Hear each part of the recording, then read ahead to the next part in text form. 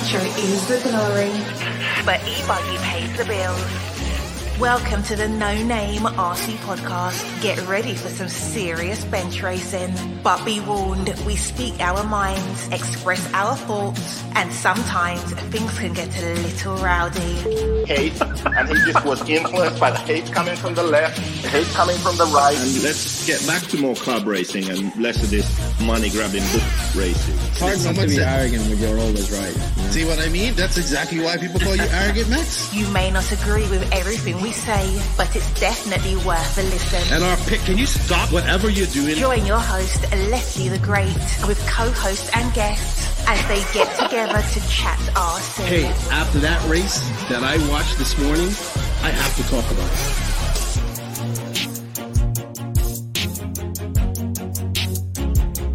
There we go. $100 right here, $100 throw. Oh no! I like this.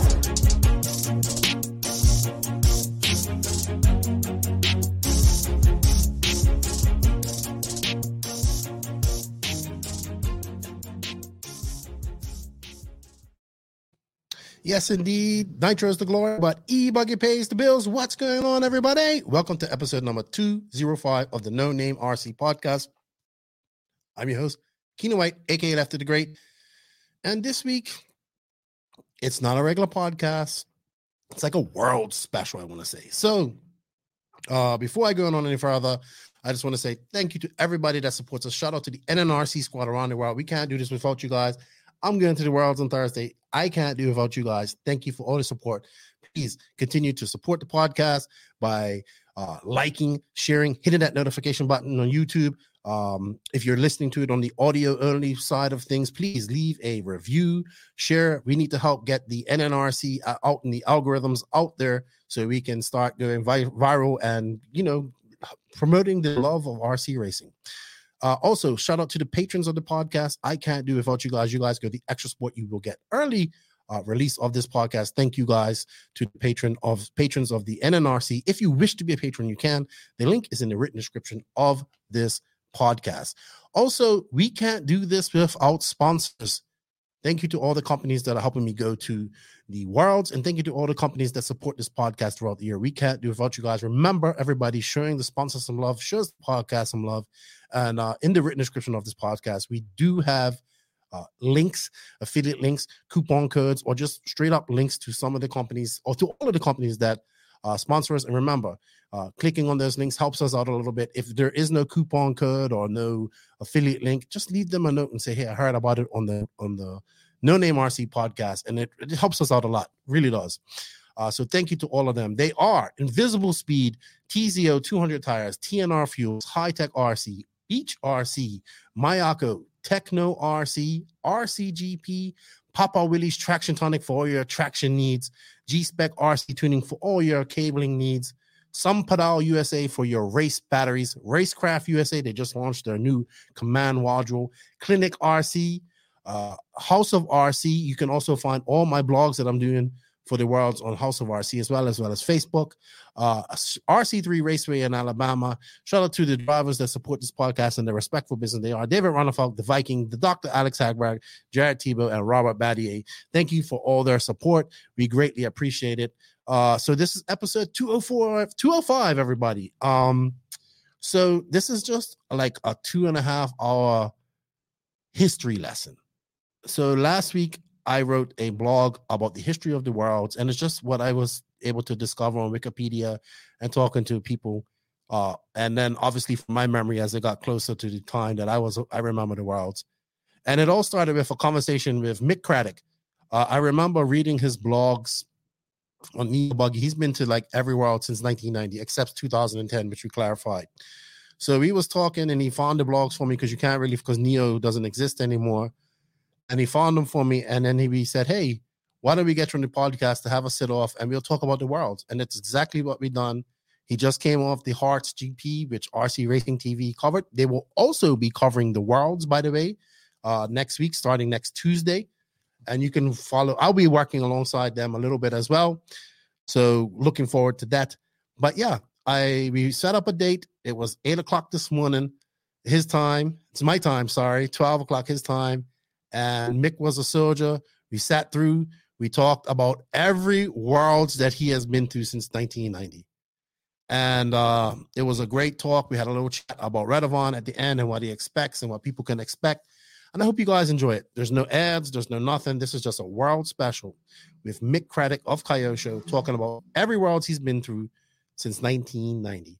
I want to thank Mick Cradock for his time. And I hope you guys enjoy this chat as much as I did, because it was really good talking to Mick. He has a lot of great stories, some that we can tell on the air and some that we can't. But I'm sure the ones that we can't, I'll hear about them all when I go to Spain. So with that said, please welcome Mick Cradock of Kyosho in what we are calling this the NNRC IFMAR World's History Special. So every time there's a Worlds coming up, I'm reminded to some blogs that the gentleman to my virtual right over here, Mr. Mick Cradock, has written. And I kind of reached out to him about 2 weeks ago, and I was asking him if he had any rough copies of these blogs, because they were Neobuggy, and now Neobuggy doesn't really exist anymore. So it's a shame these blogs aren't easily found, because there's a lot of history. They are very well written as well, by the way, Mick. And we found the links. You sent them to me, so I have been looking over them and enjoying some of the stories. But yeah, I really, really miss your blogs. They were very well written. They are very well published. They went into very good detail. And right now, like, you're probably the one guy who's been to the most world championships I know. Thank you. Yeah, you started in, so people don't know who the gentleman is. His name is Mick Cradock. He's been with Kyosho since, when did you start with Kyosho, Mick? I've been with Kyosho since 1988. 1988. So what, It's 2022 now, so that's quite a long time. My math is really bad. But I'm sure you know how many years you've been with them. But that's quite a long time. We don't really see people that stay around a company that long anymore. Neil Craig comes to mind as well. Even though he's more of a driver, you're more of a team manager, distributor sales and whatnot. But definitely you are a legend within the Kyosho in RC, because you're not a driver, but you've been around and you're as a team manager. You've been to many races. You've been a part of the golden years of Kyosho when they were winning championships, and I don't think we'll ever see that matched again. I think it's 8 world championships you have in Nitro Buggy. Yeah. Yeah, I don't think we'll ever see that matched. Ever. So for a long time, mate. Yeah, it's going to be a long time. But yeah, definitely have seen the ups and downs of Kyosho, the highs, the lows. But you've been to all these world championships. You've been a part of teams that have won it. You've been a part of teams that have lost it. But your experience is definitely well versed, because you look at it from a very different way. And I think you bring it to a perspective of not as a racer, but more of as a person that's in attendance there. So you get to see a lot more. So, Mick, tell us a little bit about your first World. You said it was in Bangkok in Thailand? Yeah, well, when I started in 88, I did a couple of nationals, and then I quite liked it, because my first hobby and my main love is motocross, with you. And so I did a national season in 89 and qualified for the Worlds, which I was quite surprised. Made 4 A finals in a national level that year, so I was quite surprised how well I did. Because I used to do a bit of RC when I was like 12 years old or something like that, and just did electric racing mainly. So from there, I managed to qualify, like I just said, for the Bangkok Worlds, and one of my friends who I met in 1989, Stuart Wilcox, was also a very well achieved racer that he doesn't get a lot of publicity for, but you'd be surprised. Like Stuart Wilcox, very good driver, led a world championships a few times as well. I think really? He's been in 3 or 4 main finals in the Worlds as well, yeah. Okay. So I got invited by his father, who was the Kyosho team manager then, to come to Bangkok, because one of the guys couldn't make it, and there was a spare place on the team. So I went there. So that was my first Worlds, first time. I was using a Kyosho car, obviously, before, from 88. I liked the brand, just like the way it was. So that was it. And we went to Bangkok, which is quite exciting, with my wife, Michelle. First time was that your first time traveling to the Far East for you? Yeah, first time. Yeah, we're racing abroad or anywhere. Yeah. Was you nervous about it? Yeah, a little bit. It was just getting used to everything. You know, where checking in was a nightmare. You know, you like get your car scrutineered. Everyone had to do it. It was just a massive queue, heat. Just getting used to the whole thing. And as soon as we landed in the hotel. Straight from there, we went straight to the track. Started practicing because it was like a free-for-all practice then. There wasn't no set-out practices like they're organised now. It was just like queuing up from the rostrum. So you can imagine 120 or 150 drivers all queuing up for the rostrum and trying to get as much practice in there as they can. Even their mechanics sort of standing in place with them with a frequency peg then, so you forget about the crystals and frequencies as well. Yeah, so people would. There's people in RC that wouldn't even know about that. That are in RC right now that wouldn't even know about that. Yeah, so you can imagine how hard it was to try and get a practice in. Who were the fast guys at this period in 1988? Well, 1990. Sorry. Fast guys was Versailles from France driving the. I think it was not the Sikkim car, but I can't remember. The car now. Sorry. It's been a long time. Yeah.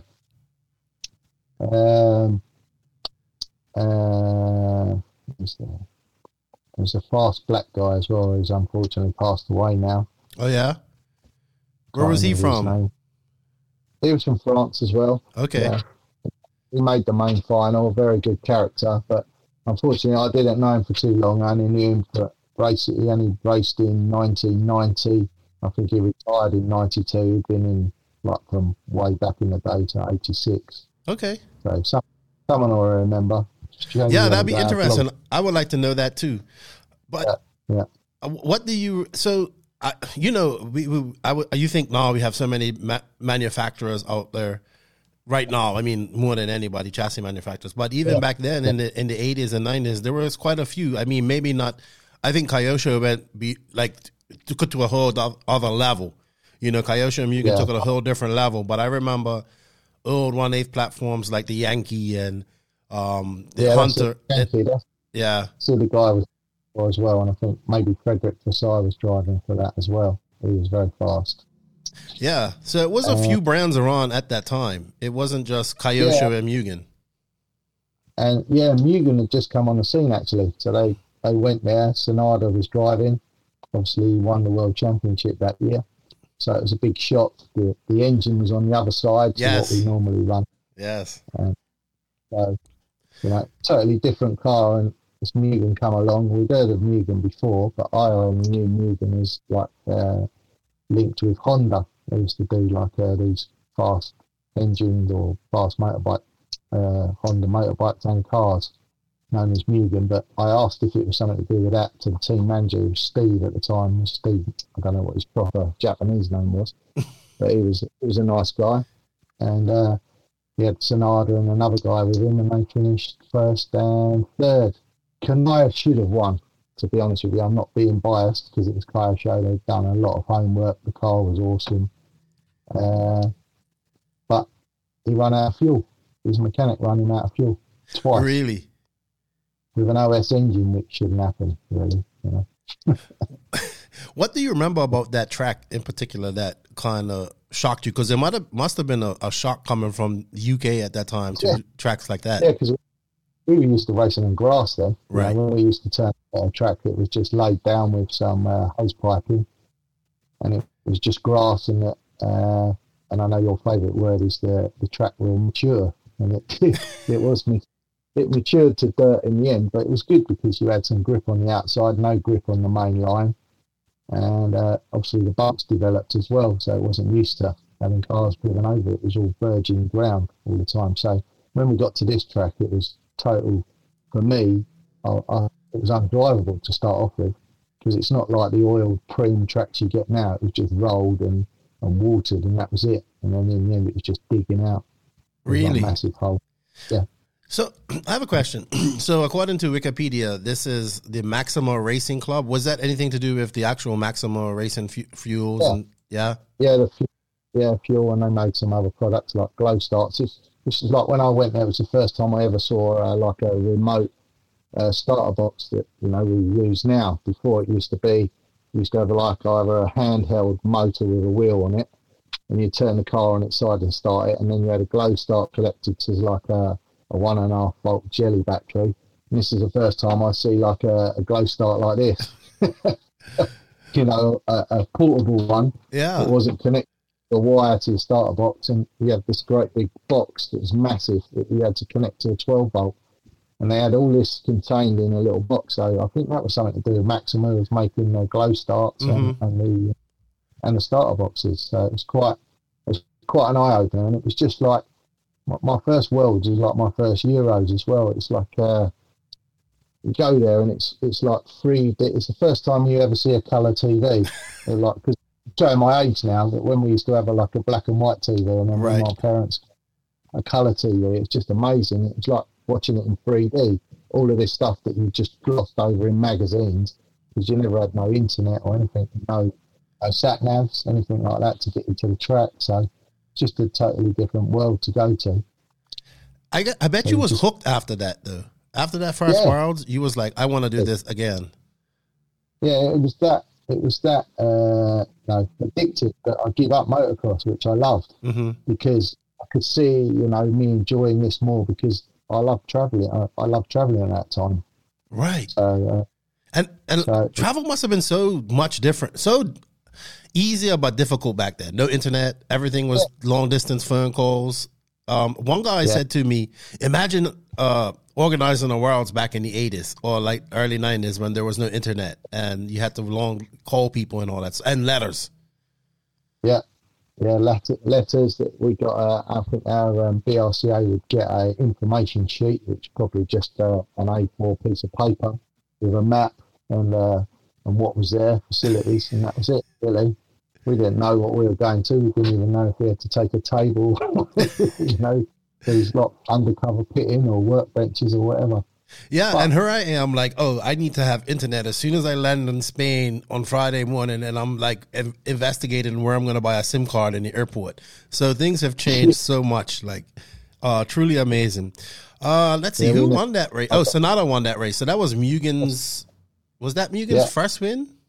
That was their first World Championship, It was, obviously Sonata was an on-road driver, and he developed a off-road car. So that's why I think the engine was on the other side to start. Right, that would make sense. An over Rossi engine he was using as well. It always seemed really rich to me, the car. It didn't like rev out or anything, but it just kept going. It just kept plodding around at a steady speed. Where Kanai where he had his first engine cut in the final, he got back into the lead. Because in them days you could, everyone's expected to have an engine cut.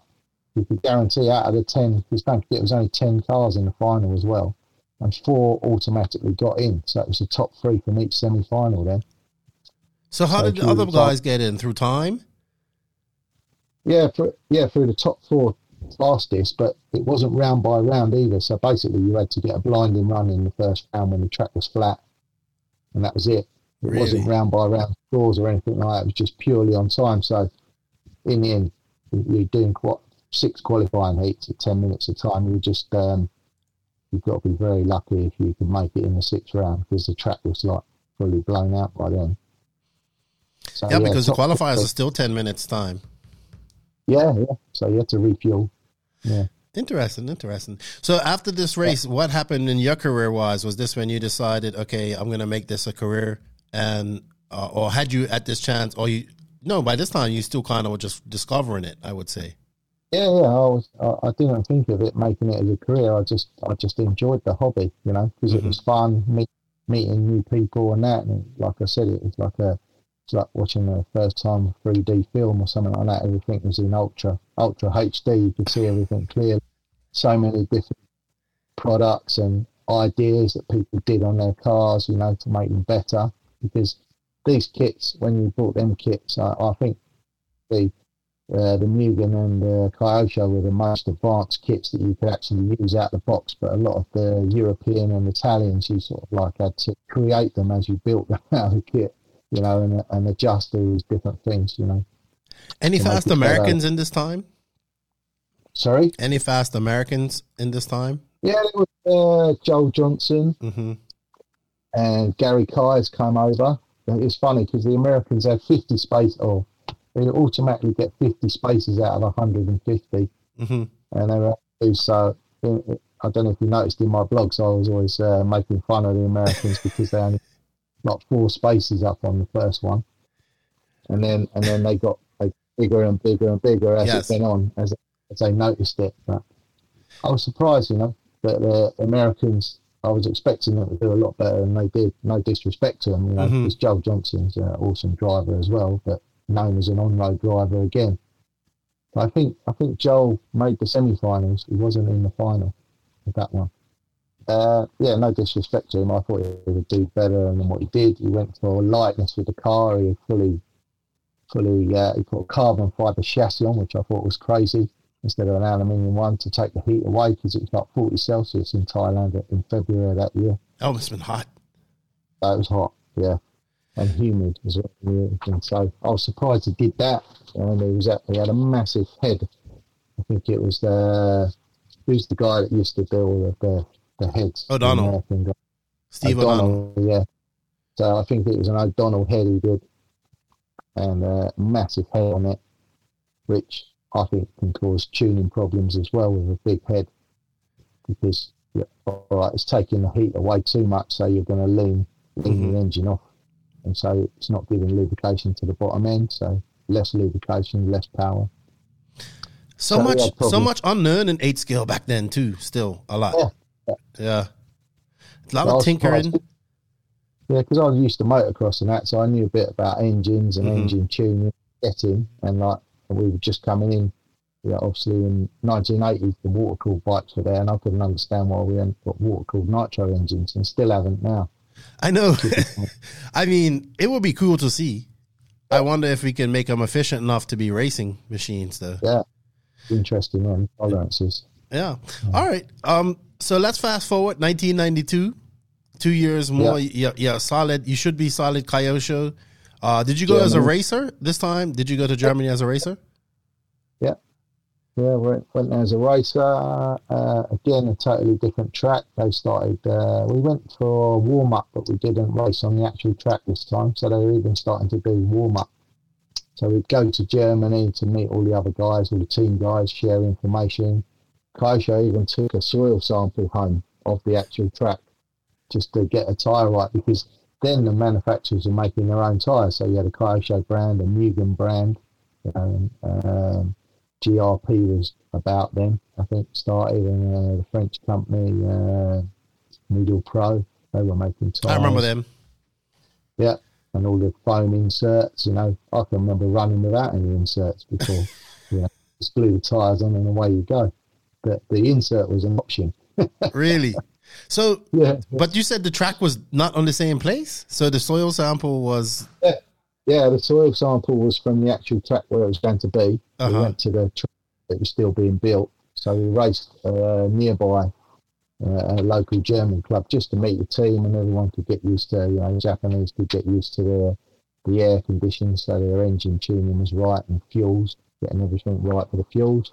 Kanai used to mix his own fuel then. I think we were using 30% nitro, and he put some acetone in and some other lubricant, Clocks oil, and some 2-stroke oil in there.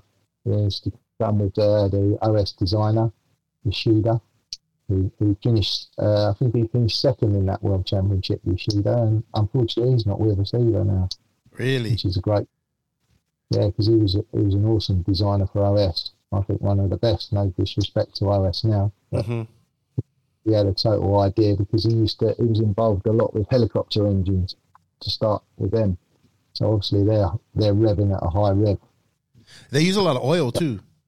Yeah, and so he understood what the torques and loads of a off-road car is. It's completely different to an on-road car, you know, where you're going up and down hill, you're getting different torque levels, landing uphill or downhill. It's different. So he understood a lot of demands. He actually designed, remember the boost bottle on the back of the... Yes. Where you used to have a little pelham chamber and it would go in between the carb. And I think that's a really good idea. Really? We don't see that anymore, though. None of that anymore. Look at that. So, a lot of things that we done back in the day, we're not seeing them, but they'll come out and be like new, like somebody just discovered them soon. So it's pretty cool. Anything you remember about this track? What was special about it besides it not being in the actual in a different position? It was this track specially built just for the Worlds? Yeah, especially built again. Mm-hmm. So no one had practiced on it before ever. So it was all fresh to everyone, which gives everyone a fair crack at the whip. A lot more jumps in it and some rollers and whoops as well. I can remember there was a few bits of section, but unfortunately in the final it rained, or the semi-finals it rained. So everyone's either their transmitter. We had a covered rostrum, but it wasn't highly waterproof. I remember, I think it was actually Sonada that went out where his water got into his transmitter and not his car. Yeah. You would think they would do something like put a plastic bag over it or something. Yeah. I think someone was in the end. But yeah, so it was survival of the fittest who could keep it running through the mud, because it went from one, where it was like just total downpour to thick. So obviously the car clogging, the engine loading up, burning out clutches, stuff like that. So. Yeah, and there's no stopping. Like the race goes on. No, that was it. They went on. The only time they'd stop, they said, is if it started thunder and lightning, because obviously you were using aerials then, as in the transmitter. It's still crystal radio then. So this is Kyosho's first of the 8 wins. Yeah.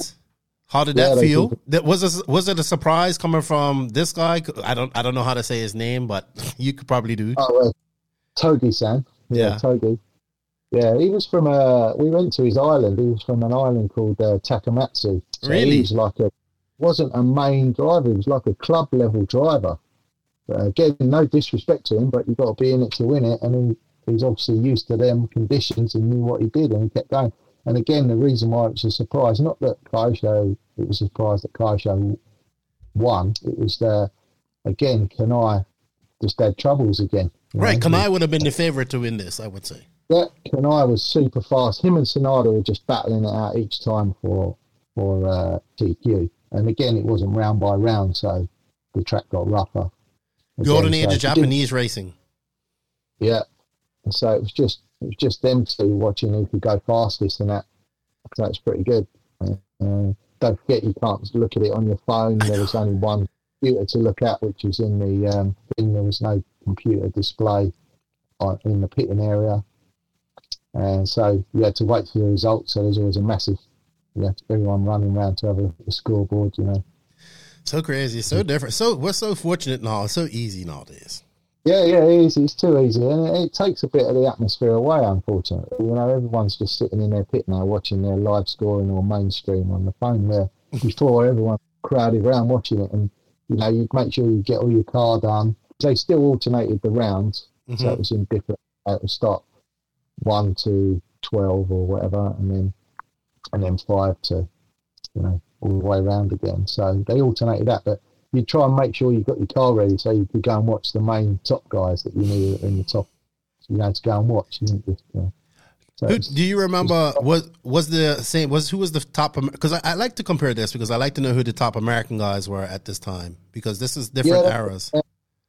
Again, Joel Johnson didn't go this time. It's Chris Moore, my good friend Chris Moore. Now this is when we first become friends in '92. Really? Unfortunately, I had the hotel room below him, so we were in a balcony and we just noticed stuff like potato chips getting thrown at us and dropped down, and he was with a guy called Jack Johnson, who used to work for Lowe's. Heard of him. Yeah, good designer as well. So he was driving Kyosho as well. They were all driving Kyosho there, and I think a lot of the companies just let them drive the 1/8 car so that they could pick off knowledge and that from the Japanese, to deal with. Well, I mean, at that time, I think at that time, the only two cars, the viable options were Mugen and Kyosho. We'll get into that stage, and Well, I mean, it pretty much was at one point. If you didn't drive a Kyosho, you weren't winning.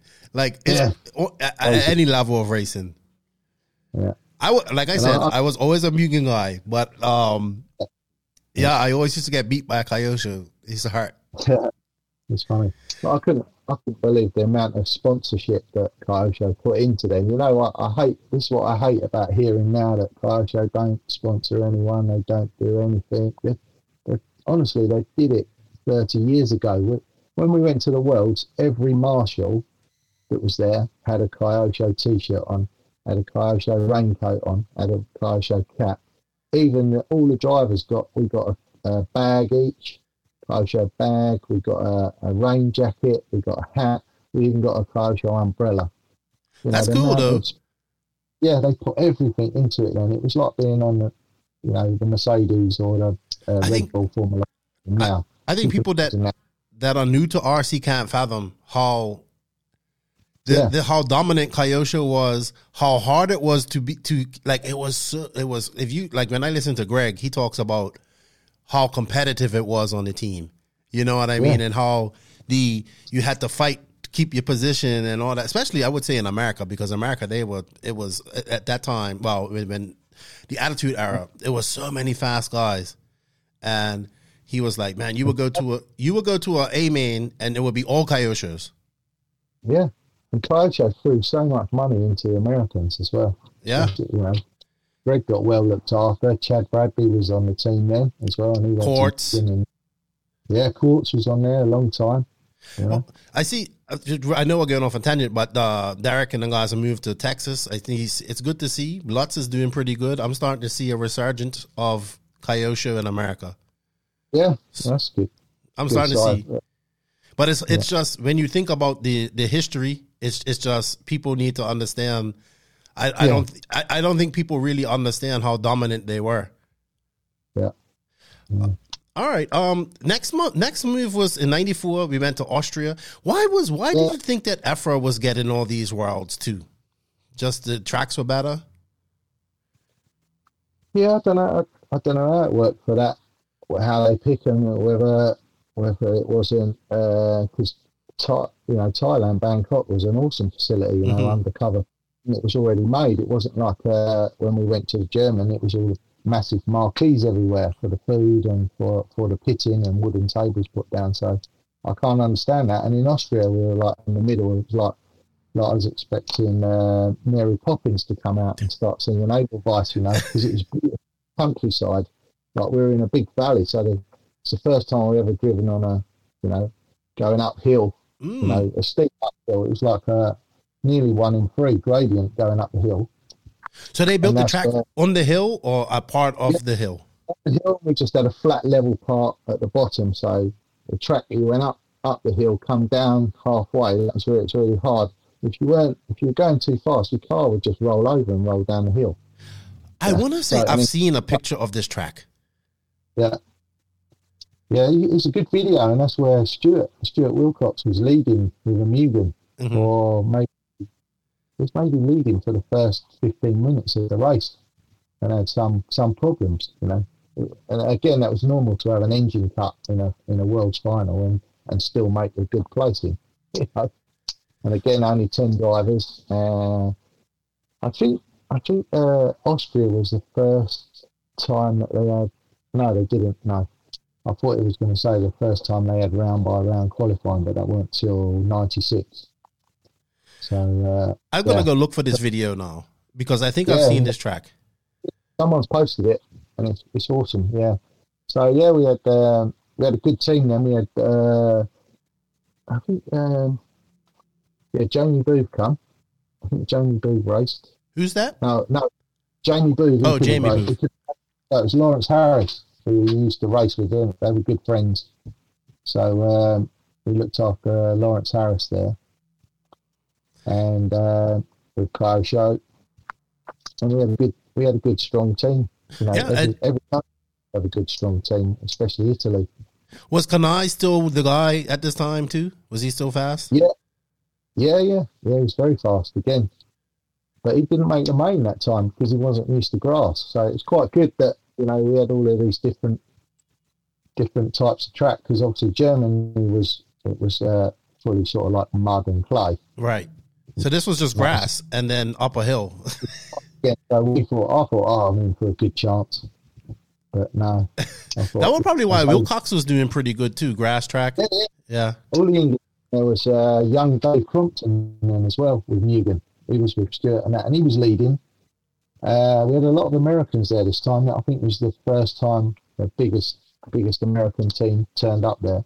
Oh, yeah? And that was I think it was Mark Pavidis' first Worlds running in Newgan. There was Matt Ledger, the late, great Brian Kinwald was driving for his first Worlds and that. So it's really cool to see him and all the American jazz that they bring with it. The nice Newgan jackets in American style. You have to check the pictures out on that. It's pretty cool. So it's a big team. I think there's about 20, but it's quite a funny story. The Newgans had I think the American Newgan distributor was American guy from New York. I can't remember his name, but he had plenty of money. But they had this guy called Jerry Lamb, and I'll see him. I met him the other couple of years back now at the Orange OCRC. Oh, yeah? And driving with, I think it was not Jay Halsey. I think Jay Halsey might have been there. And some other guys. They were racing with them, just doing 1/8 electric on the OCRC. But yeah, Jerry Lamb, he was a character. And they reckon he spent all of their budget on food and drink in the first 2 days that they were there, just having parties and fun. And I think, and there was, what's his name? I should know it. Derek Fruit and Fibre, Fruitani. He works for Kyosho now. He was on the Newgan team as well, and he was like a good party goer as well, good fun. Oh, Derek definitely looks like he likes to party. And that's when all of the, before we used to have a big driver's banquet, which was all included in the entry fee. So there wasn't like you have to buy this ticket to go. So everyone went and everyone looked forward to it, which is great again. You know, so everyone, you get all your cars ready at the track. You wouldn't do it at the hotel. Mm-hmm. You do it all at the track. And then just look forward to the evening. So I don't know how we really did it in them days, you know, because we used to race all day. It's the same schedule as what we have now. Get all our cars ready. Yeah, maybe.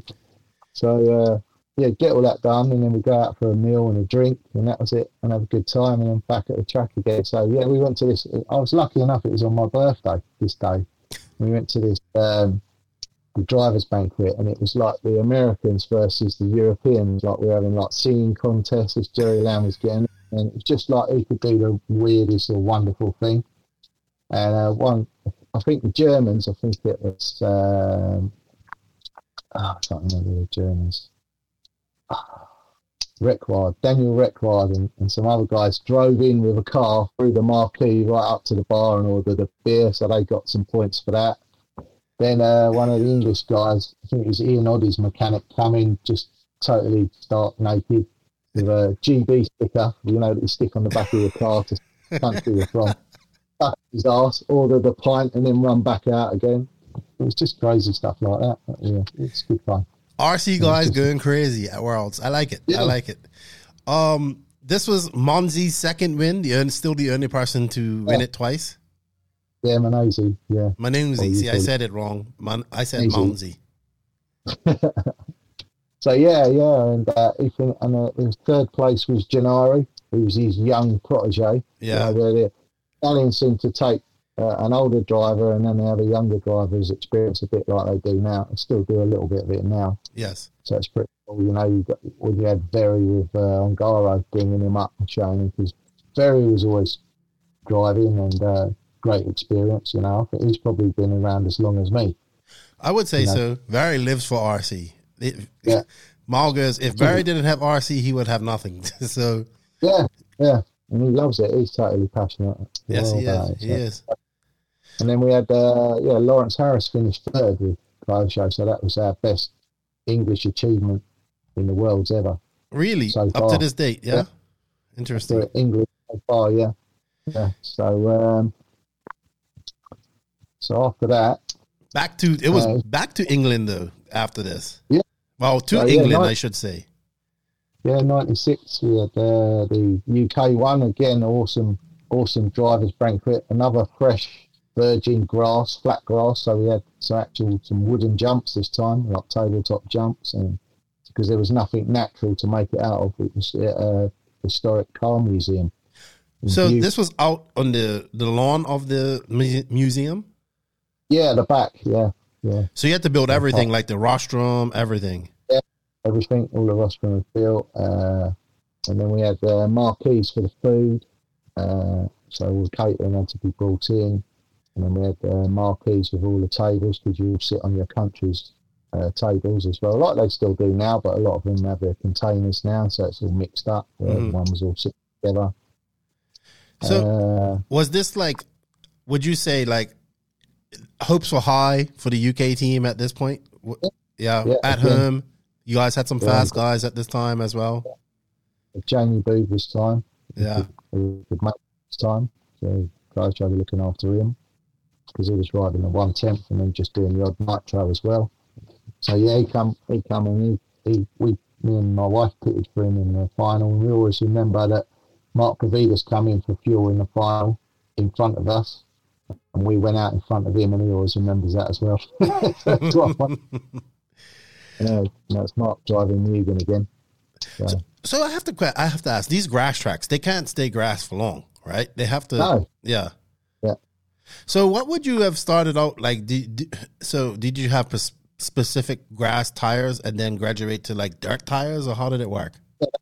Yeah, we were using like Medial Pro then, so it was like the Kyosho tire, which was a BSW 40, which is just like a normal pin tire, but the Turbo Rat was the popular, and so you had green, which was soft, pink, which was I think it was either super soft or medium, blue was medium as well. So you had the pink, and then obviously the insert, you could have a pink foam insert, which was taped around. Like it wasn't a round piece like a donut. It was just like a band, a strip. Yeah. Strip. That's it, and you stick that round. I remember those type of firms too. Yeah. So the Turbo Rat was the ultimate tire for the grass when the grass was on it. Also, there was I think it was Iboa or someone like that, come out with what was called a step pin tire, which was like a pin. It had a smaller pin on top of it, so that was awesome in the grass as well, especially in the wet. And when it was wet, that was awesome. But yeah, the Turbo Rat was the most favourable because it worked on the grass and it worked on the dirt that had been eaten through by the tyres ripping it up. And then after that, if it was like started getting hard packed underneath, then you'd go to like a Medial Pro Pulsar tyre, which is like a chevron, like a bar knobbly. Quite a big knobbly. I think I remember the Turbo Rat. Yeah, I remember that. That was awesome. So Kyosho picks up win number 3 here. Sorry. Yeah. Am I? Yeah. I'm. That was with another young Italian, unknown to everyone. What was making the Italians so good at this time? They've always been good, but what was making them a step above everybody? I just think they just. Again, they were used to racing on any style of track. They were racing on similar tracks to us as well as the clay tracks. Okay. Alex LaFranchi. He sounds and he wasn't sponsored by anyone, I don't think. I think maybe his engines. I can't remember what engine he was using. Pico, according to Wikipedia. Pico. Yeah. So and he unknown, and he had it was like massive toe out. Camber was crazy, positive and negative camber he had on the car. Totally slammed to the ground, and he was just going around. He was just killing everyone.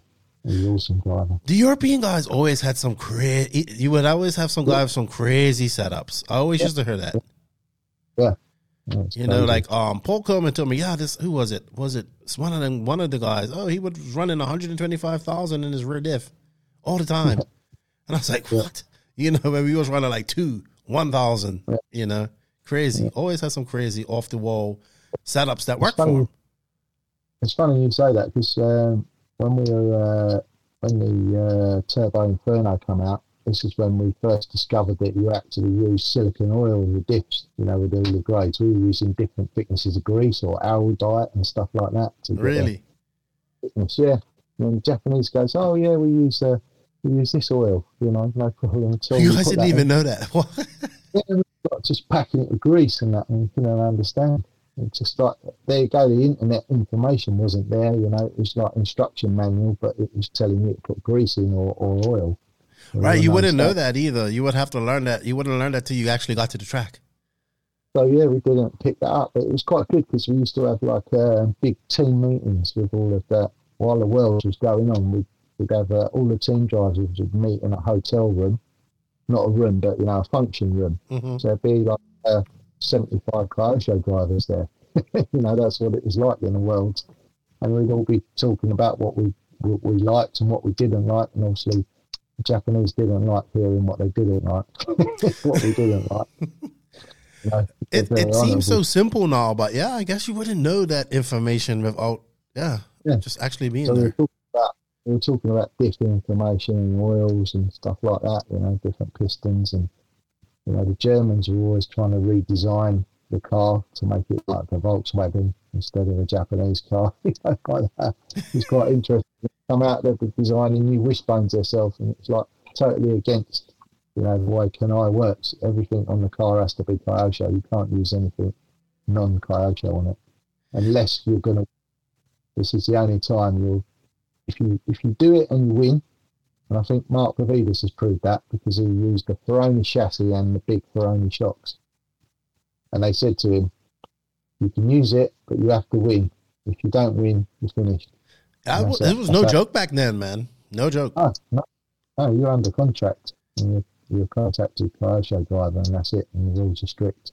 Even to painting your body, the windows have to be how Kanai did the windows, You can't miss off the back window. It has to look like the kit on the box. But that little attention to detail was why they were so dominant. That's it. Yeah, exactly. Why they were so dominant. All right. We're gonna move to 1998. So we're getting up to the years that I kind of started. Well, 98 I didn't, but starting in 2000 I kind of followed it. I found a souvenir from Sweden. I don't know if you can see it. Oh, that's a 2000. Yeah, that's nice. Yeah.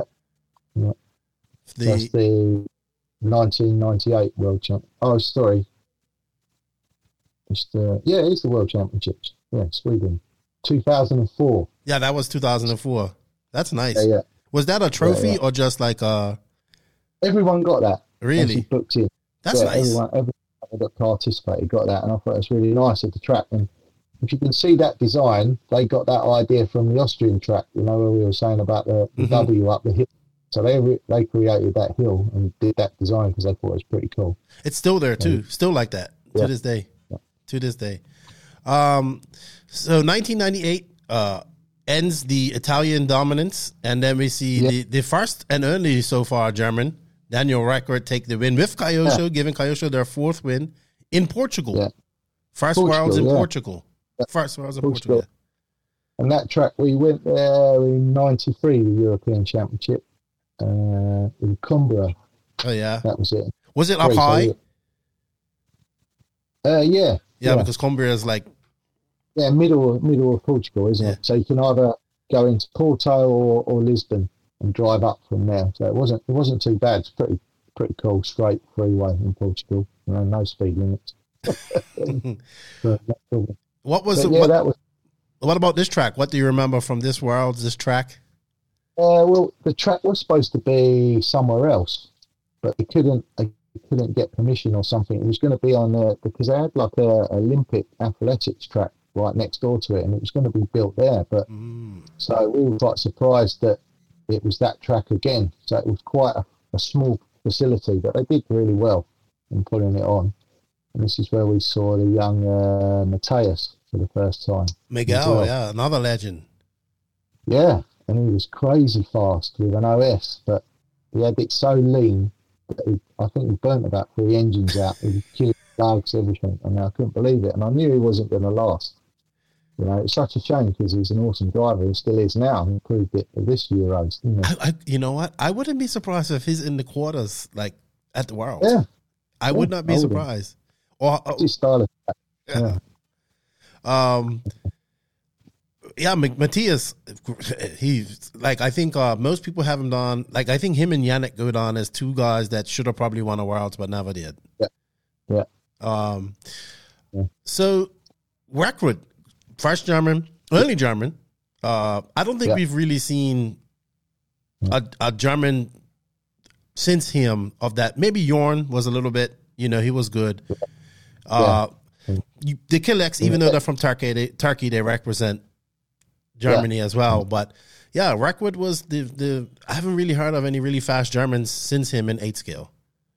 And he used the RB engines, and he had them dialed, and he had a good mechanic, his brother Matthias, so he could trust him in whatever he did.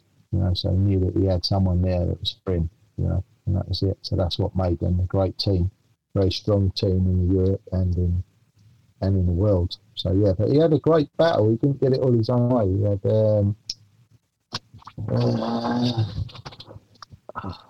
Lechat. Yeah, Felipe Lechat.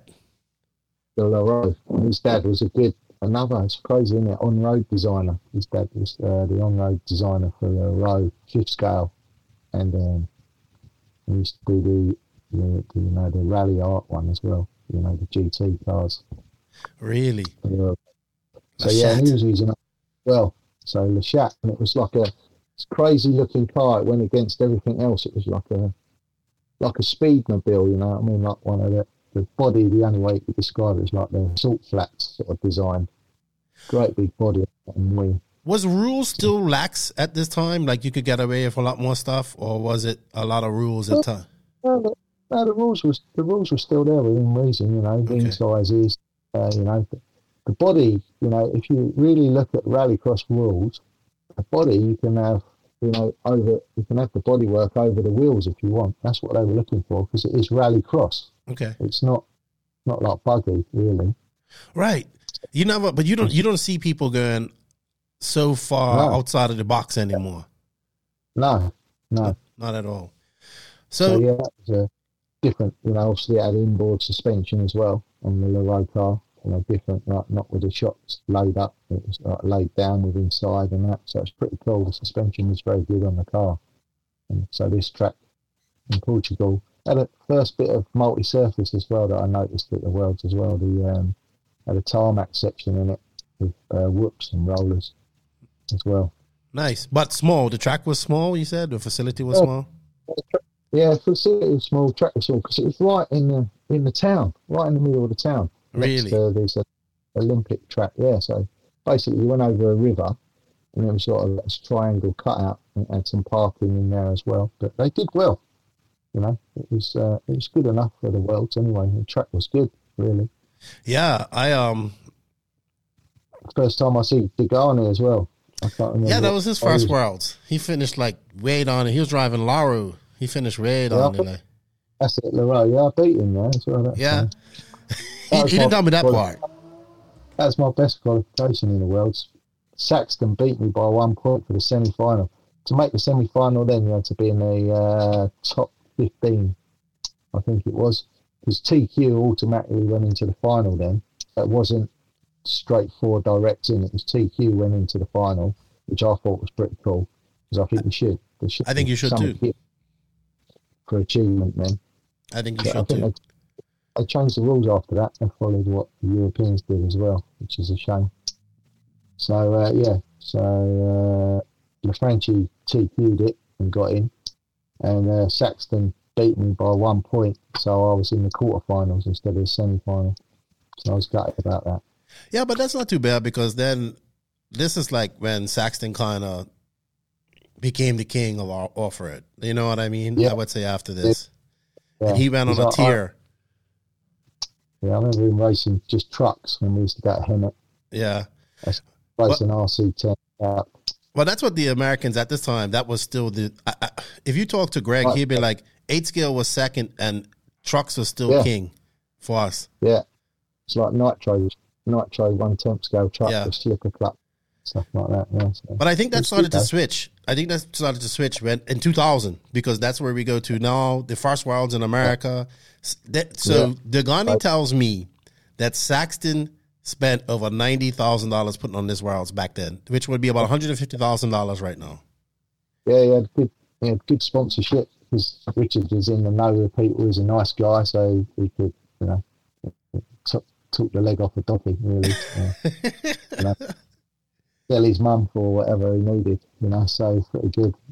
So we went there and we've never seen such a high rostrum. I heard that. I heard it was very scary.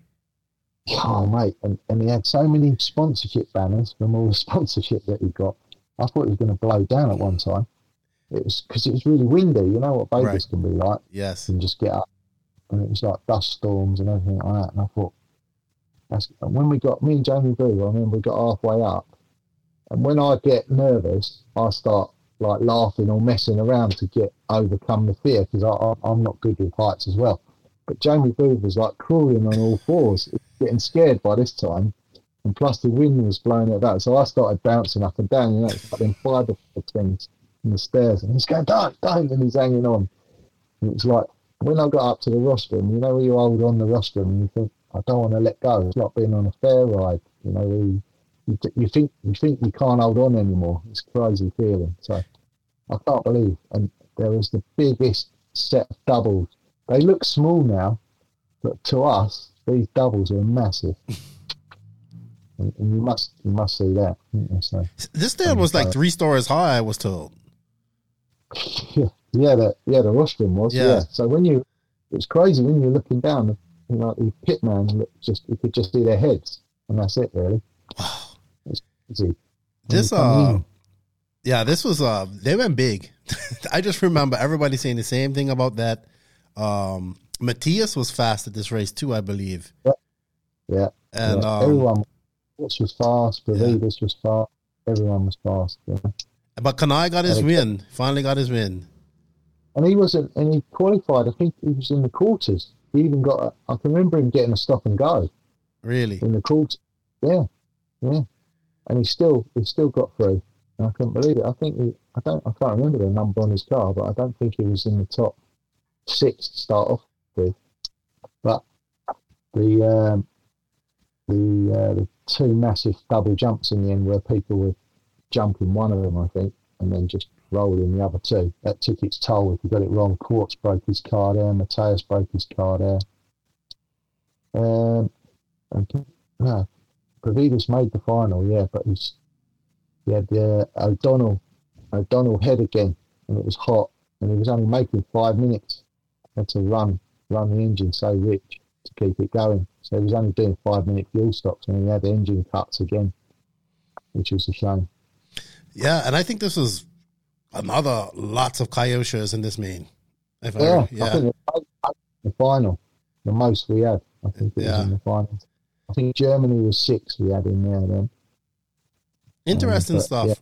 Yeah. So the party must have been on in Vegas. Kanai wins. Yeah. Oh, it must have been. I didn't even know. I didn't even want to know what type of shenanigans you guys got up to in Vegas. Best trophy presentation of all with Barry Baker. He's an awesome commentator. So he was doing and everyone was buying him shots. And I remember my friend Tim Long, who works at Mugen, and he bought Barry about 5 shots and he just come down while the presentation was on. It was all just like off the hip. It was pretty cool. It wasn't all planned out like it is now. And unfortunately, you have to pay to go for a ticket to go to the trophy presentation now, where everything was all included then in your entry fee, which is such a shame because it just puts people off from going when they've got to pay for a ticket for the driver gets one free, but your mechanic you have to pay for, and then if you're with your family and that, you imagine it's sort of like $80 to get into something like that each. That's crazy. Yeah, that's not cheap. When it should be all included. I think that as you look at that, that presentation is important. If you win the World Championships, if you win, you'd pay for all your family to come and watch you get a World Championship trophy. But if you finished in the top 20, you probably wouldn't. Yeah. I haven't been to a lot of presentations because we just didn't bother because there was a fee. And that's my sort of protest against it. It should be all included, or do the presentation at the track. Look, I mean, the world's entry is like $500. Yeah. Oh, so, at least, and I'm pretty sure that the track actually has to put on the banquet. I'm pretty sure they do. Yeah. I'm pretty sure IFMAR doesn't put anything into it. No. So they should. IFMAR should give some of the money that they make off the entry and then do a banquet for free. In my opinion. Yeah. In my opinion. So that was, like I said, it was the best one. And Barry Baker, by the time he was announcing the winner, he was like paralytic, and he passed out afterwards, and they had to carry him off. And he can't remember the next day. Oh man, Barry hasn't messaged me for a while. I haven't pissed him off about Fen recently, so he hasn't messaged me for a while. It's unfortunately he won't be coming to Spain. He was planning on coming, but he can't get off time off work. So it would be good. All right. So that was also for people that don't understand. The 2002 Worlds was held in Las Vegas in the parking lot of the Silverton Hotel. So which is just above where we were for the Worlds in 2016 in Vegas, isn't it? So just around the corner. Yeah. So I had a look at Silverton. Yeah. I could imagine how scary it was. Because look, when I was at Silver State this past May, the wind whipping through outside there was crazy. Imagine being that high up on a scaffolding in 2000 with a whole bunch of banners on it like a big sail. Crazy. But Kanai gets his win. That was good because we were in the hotel, in the Silverton Hotel. You just walk out past the pool straight into the pits, and there's a good video by Gene Huston from Associated. He did a video of it, so you have to look for that as well. It's pretty cool. Yeah, I have to find it on YouTube. I think I remember watching this Worlds. We had somebody had a CD or DVD of it, and we watched it. And this is around the time, I think, 2000 was kind of when I was getting into 8 scale, so I started to pay attention. But it still was just magazines coverage, or somebody that went there. But now this is when I noticed that it was more team-based orientated as well, like in Kyosho, and then it was Tebow's first Worlds. I think he was 13 then. I can't remember what was the car. Everyone, Thunder Tiger. Thunder Tiger. That's it. He was running Thunder Tiger at that time. Thunder Tiger, Steve Dunn, and that were using it. Everyone was using a Thunder Tiger then. Well, this is also when America was starting to emerge really as a superpower in 8 scale racing. There had always been one in 10 scale racing, but now this is like, I call this the attitude era of RC. Like the Ghani, Quartz, all these guys. They nearly used their entry allocation up with 50 this time. I think they nearly made it. But they don't even have 50 no more. I think it's 30, no? 30? Yeah. It down, which is fair enough, isn't it, now?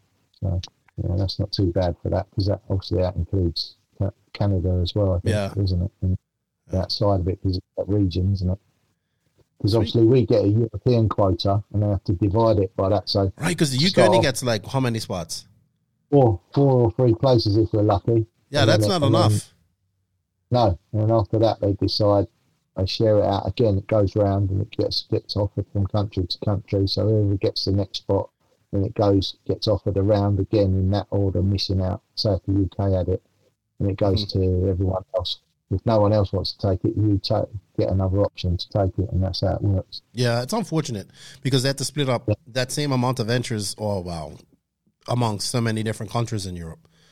So, and there's so many countries that have good drivers, but there are some that are better than the others. So maybe, I get it. All right, I know what we're getting into the 2002. This was the first American win by the most. Vegas was the popular for America to win. That's when they thought America was going to dominate, which they did in some respect. But I don't even think Saxton made the main. I don't think he did. No. Yeah, and he was he was the guy at this point. Yeah. Crazy. Yeah. He has no luck at Worlds. No luck. Zero. No. Speaking of luck, because we're going to talk about what happens in his next race. Punta del Este, Uruguay. Yeah, Uruguay is awesome. We cannot get video. Like, I have been searching and searching and searching. Like, Greg's had been asking me for years, find somebody who's got video. He's looking for this guy. He thinks somebody who has. It's unfortunate we don't have any real video of this race. I've got some video of it, but it's on my old recorder that doesn't work anymore. So I'm looking for if I have a Sony, a Sony high 8, or not a high 8, but an 8mm player, I've got loads of footage of all of the worlds from that era. Vegas, everything. And I can't, it's all locked in on these little cassettes. Yeah. Such a shame. Unfortunate. It's unfortunate. I can't get one. Every time the price is crazy. They want something like 300 quid for it. Yeah, that's too much money. Up for it. Yeah. Too much money. Going into this race, America was definitely riding. Definitely, like, it was no more. To be honest, I can't even. Matthias was the only European that was probably really on the American level at that time. If I think about it, and Reckward still there. Reckward was still in the mix. Yeah. Where was Yannick and those guys? Not nowhere around at that time. Yeah, just about. Yeah. But this was undecided then, I think. I think everybody thought like that. The Americans that would win this would be like Chad Bradley, Richard Saxton, Pavitas, Quartz. Yeah. And this gets Greg upset because I wrote a blog and he goes, he tells me how much he practiced and planned and put into winning this Worlds, and he thinks that he doesn't get enough credit for that sometimes. He went to the warm-up race and he was okay. I thought Chad was better than him. Mm-hmm. I thought Chad was hot favourite, to be honest with you. It was our main competition. I would say so. But Chad was the one that was looking as though he was going to do anything for Mugen, at that time. Broke his pipe. Weirdest thing ever. Yeah. It's a stupid thing. Same as Pavitas. Pavitas went out in the semi-final, ball joint popped off. This thing. No LCQs back then, right? No. And it just popped off. And that was it. It cost him a lap, and this is where the engines were more reliable now, more effort in everything, team-based. This is where we were getting containers with people with looking after the engines. We had tyre containers like Proline, all that lot coming in. So you know what Greg said? He said he went on there a month prior to the Worlds with Bradley in practice as well for a week. And I don't think he just went for the practice, did he? Up the road. Tim Long calls Jerusalem. It was crazy place. But I mean, it's Greg. Greg loves to travel, and he enjoys when he travels. But yeah, definitely. He budget the Kyosho, didn't he? Then a super budget, Yeah, he wasn't even. I don't think he was even on like the 8. He was on the A team in America, but not like. So he was all right then. He was on a good budget. Okay, he wouldn't have gone otherwise. Okay, Greg in his own money going out to race. He said he did use his own money to go on the second time. Yeah. He said he told me something because he's been calling me every day because he's super excited about the Worlds coming up. So he told me a story that he said, "Did I ever tell you this story?" I was like, "No." He goes, "So I did this thing to Yuchi Kanai for a whole year prior to the Worlds." And he says he went to Yuchi Kanai and said, "You have 1 year left as world champion." And he says right up until the final, when I got up on the stage on the final, I said, "You have 1 hour left as world champion." And he said, I said this in front of everybody. And he says he totally mind screwed Kanai. Yeah, even at Kyosho Masters. And Kanai was so prepped up for this. He had spare gearboxes, everything. Every time from his bump up final, it was like new gearboxes on. Mm-hmm. Every time, front and rear, straight on, all built, ready. Wow. And that was it. It was amazing the setup he had. And there was something stupid on the Kanai, something like the clutch. Some oil got onto the clutch and it was slipping for ages. Took about 5 minutes to clear. A bit like what happened to Runnerfolk in Australia. Yeah, that was unfortunate. And Saxton forgot to come in for gas twice. Yeah, I couldn't believe that. He had a mechanic that I'd never met before in my life, and he was screaming at him. I felt sorry for the mechanic. And just Richard was in the zone, That's so and he was crazy. racing, but it was Richards. It was Richards, like he TQ, and he just killed everyone. And his car was so good. He had it all set up in a raft with shoe gear and everything. He loved the shoe gear one. That's what I remember of Richard when he made stuff. chewing gum, just putting the shoe glue on the nuts. And, yeah, loved it. Yeah, guys used to, people laugh, but I remember seeing like guys the cars coming off after big wins, and they would have everything, like the needle would have, the high speed needle would be completely sealed so it couldn't get, I was crazy. They went through so much stuff back then to do this. But yeah, Greg Degani gives Kyosho, that would be Kyosho's 6. Yeah. 6 wins from a very unexpected Greg Degani. But he says he always reminds me, I qualified second overall. I said, okay, well, where did you start? Because I started like 4th or 5th, I think, in the main, but I did qualify second overall. So I still was faster. Yeah, but like we say, you've got to be in it to win it. Yep. He did all that stuff. He had a good mechanic, Reagan LeBlanc. Yeah. So we don't see a lot of him no more. He's still friends with me on Facebook and that. He's been commenting on a lot of my posts lately. Yeah, he's a pretty cool guy. Yeah, so I think he's reminiscing a little bit. Yeah, Greg owes Reagan a lot because he was thorough with the fuel stops, everything. He was fine tooth over with the mechanical side of it as well. So, and I learned a lot from him as well, watching him, what he does. So, yeah, Greg almost blinded him. Yeah, probably. Before throwing a tire at him. Crazy. It was definitely the attitude era of RC. These guys were rough. Fun. Yeah. They were rough. They were racing hard. They were playing hard off the track. If they liked you, they liked you. If they didn't like you, it was going to be rough. If they liked you, it was going to be rough. If they didn't like you, it was going to be even more rough. So it was definitely a very. I remember Tebow talking about how they kind of hazed him like he was so young and how like all them guys used to treat him so bad back in the day. But I was like, well, that's just crazy times. He had a broken foot as well. He was a motocross accident. I think a footrest went through his foot. So when he was on the plane, he said that his foot got twice as big because he'd only just had an operation or something like that on his foot. Wow. So it was Billy Easton. And they were running Thunder Tiger still then. So, yeah. So Billy Easton at the 10 scale nationals here a few weeks ago. First time I've seen him in years. Yeah. I haven't seen him for a long time. Still looks the same. Like he hasn't aged. Yeah. Hasn't aged one bit. Nice. All right. 2004. So we showed this track earlier. It was in Sweden. This is, I would think, like 8 scale was the most. I think in 2004, like 10 scale was very much on the decline. 8 scale was king.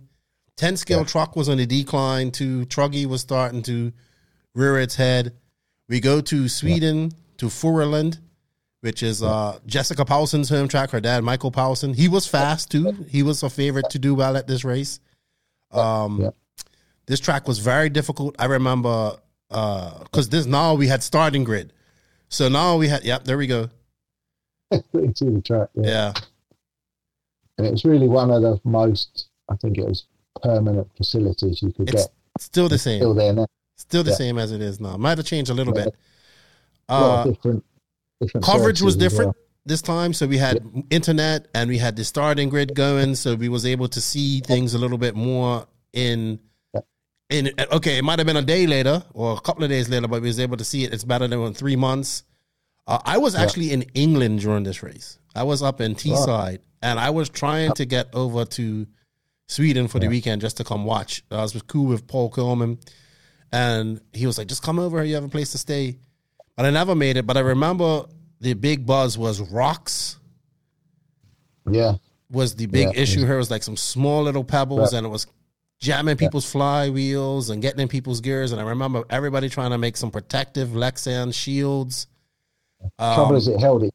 The best thing we found afterwards, it's always afterwards, is like foam. Like a dense foam. And you just put it in there and it stops it from there, but it won't hold it in, it'll bounce it out.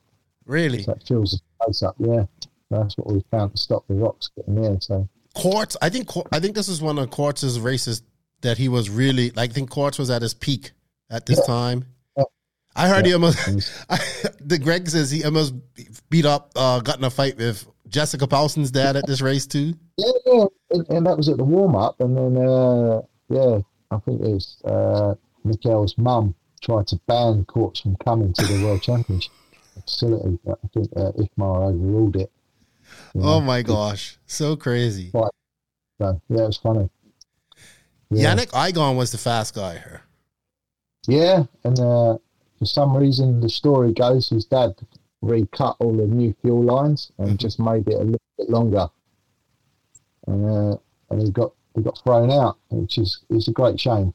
Half a cc, I'm told. Half a cc. Yeah, rules are rules, but I still think the rule needs to be changed. Talking about tanks, when you come off the track, your tank is blown up with all the hot air in it. It's oversized. So when it actually gets scrutineered, if it's oversized, it's oversized because it was on the track oversized. So right. It's bullshit about leaving it 10 minutes, taking it out of the car to cool it down, and then you test it. Yeah, it's gone back to a legal size then, but it wasn't legal when it was going around the track. So they need to cut all that bullshit. It should go in order as well. So number 1 should get checked first, number 2 second, number 3 in that order, because you won, you're in scrutineering first, and that's it. Well, I think that's how they did it in 2021 at the Nationals, and I think that's why Cole and Ty were DQ'd, because they were 1 and 2, I think, or first and first. That's the rules, and that's how it should be. And I think where we have these facility to put an extra piece in that's screwed in the tank, that should be illegal as well. So tanks should be that. Yeah, tanks should be tanks, and not have a insert you can put in or out and screwed in. I know what you mean. Could be, yeah, it should be. The tank's got to be that size, even whether it's hot or cold, and that's it. So you're saying make an actual smaller tank to make up for, like, I know, like the JQ car had like a 123cc tank. Yeah, or you can do the tech before, and it's all fair. But with the before tech, the mechanic can change stuff. He can change the camber while he's in the pit lane before you start. He can do a lot of things, So I think that after tech is the best way. I'm pretty sure we're going to see some fuel drama next weekend. I'm pretty sure. We'll do because of the heat. Yep. So, yep. Yeah. All right. Anything else? So yeah, he and Yannick was like, he was. If Quartz was America, Yannick was Europe at this point. He was really fast. I think he was driving Habao, I want to say, maybe at this time, was he? What was Yannick driving at this time? I think it was a Chrono. Oh, okay. All right. Either a Chrono or a Yannick won the European Championship with a Chrono there. Okay. So I think next year, this is when he was racing Thunder Tiger. I think he got involved with Thunder Tiger. Ah, okay. Thunder Tiger engines as well. He's trying to get them developed with his dad and his brother. But then it was no name Guillermo Ray. Like, where did he come from? Never heard of him before this. Yeah, him and Jerome. I still can't believe they're twin brothers. Born on the same day, not identical. And they look totally different, don't they? Really, it's only the eyes that look the same. Was he ever a threat? Like, was he fast in Europe at this time? Yeah, super fast. It was always the engines let him down. Really? Yeah. So he brings Mugen their second win out of this and breaks the dominance that Kyosho had exhibited at this time. This is Gillian Veray who won it. Yeah. Yeah, so it's a funny story with Gillian Veray. He said, I want to leave Kyosho, and he left. But it was the most dramatic I've ever seen. Really? What happened? Was he really upset at Kyosho? Oh no, not about that. He just left and said, I wanna use Mugen, and that was it. So obviously it upset Kyosho that he went to Mugen.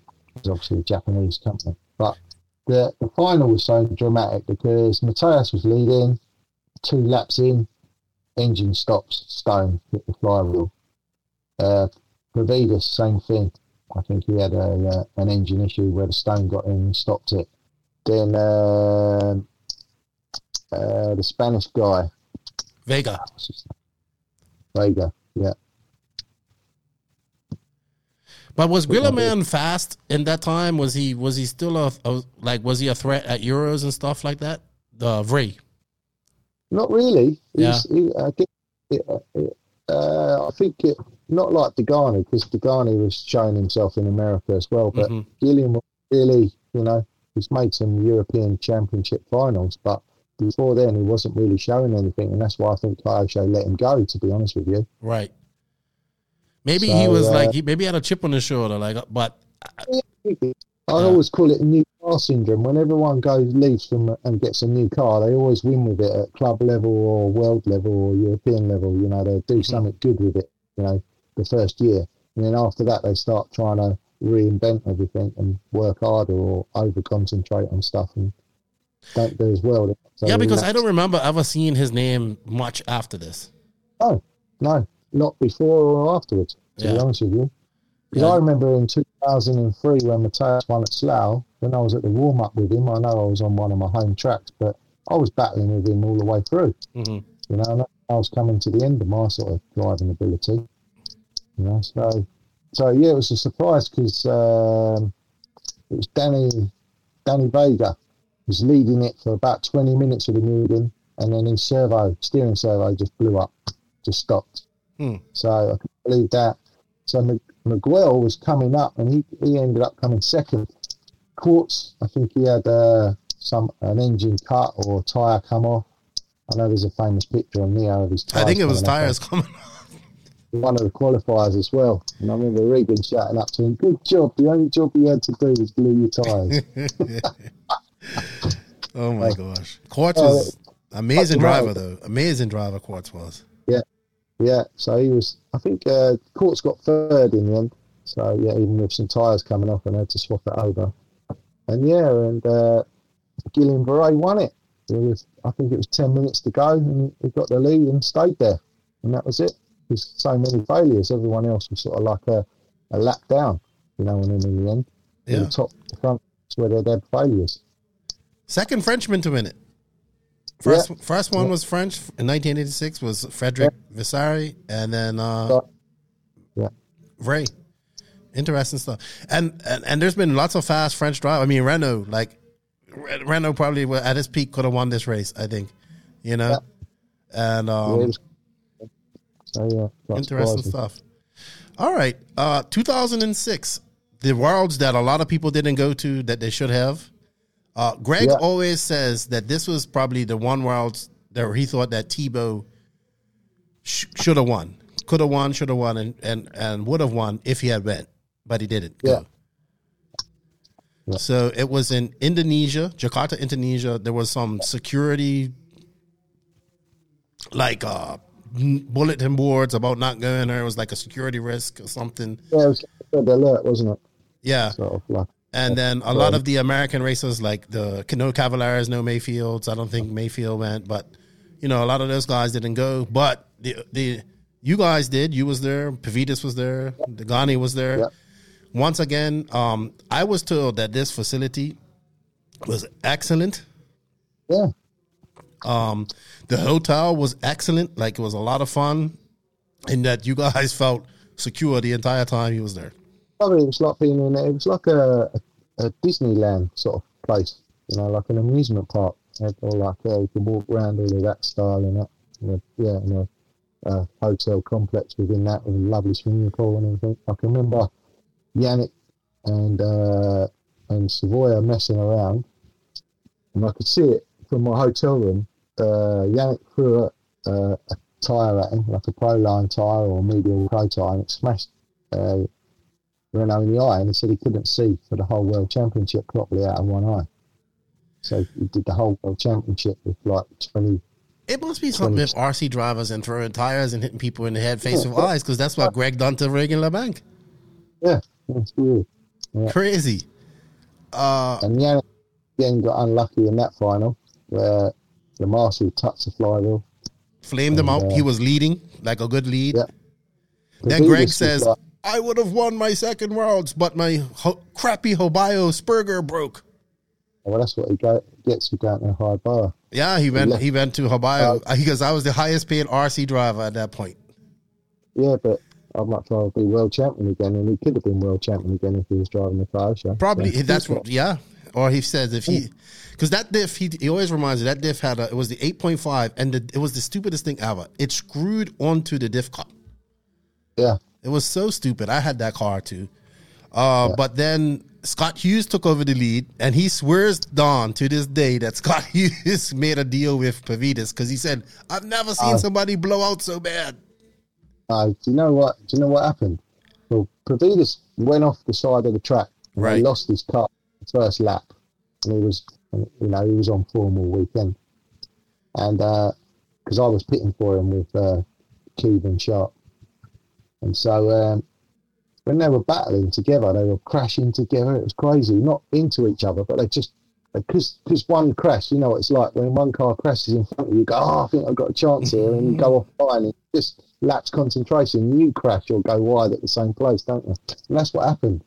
And I shouted up to Mark, this was in the last 10 minutes of the race or something like that, or the last 15 minutes. I goes, take it easy, Mark, you're doing okay. And he'd come in for fuel. And it was lucky, it was like 2 laps before he was due to come in, and I had the gun loaded. So it was so lucky, and he come straight in, because it was just after where they both crashed. Just after, so he come in, we filled him up, and we thought, we've got 8 minutes to go, yeah, that was it. Do you think he could do 8 minutes? Because we were just doing 7:30 stops. And it was like maybe 8.5 minutes, something like that. So I kept shouting up to Mark, take it easy on the gas. And Scott said if he knew that Mark was struggling, he'd have put more pressure on. So he was just driving the same old, waiting for Mark to make a mistake. Because Mark was taking it easy, he kept in the lead, and that's how close it was. So there was no deal between I mean, he just always says it.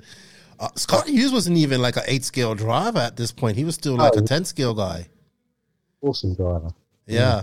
Pavidis threw the radio down to you. I remember that's one memory you always have. I think you caught the radio. Yeah, he threw the, and I was scared because I don't know how I caught it, but it's good video of that. Someone's got a video of that as well. And he threw it down and I caught it, and then I started driving the car back, and it still had some fuel in it. I thought, blimey. And then I said, is this illegal? Is someone going to put a protest in because I drove the back to the pit lane? You know, so I just left it. You never know. Idly. You never know. Crazy. You never know. You could put a protest in. I didn't want to ruin that for that, so I just went right. Did you ever see any protests in your time up to this point? Not really. Mm-hmm. Not really. To be honest with you, I think the only one we've had was 2018 with Angaro.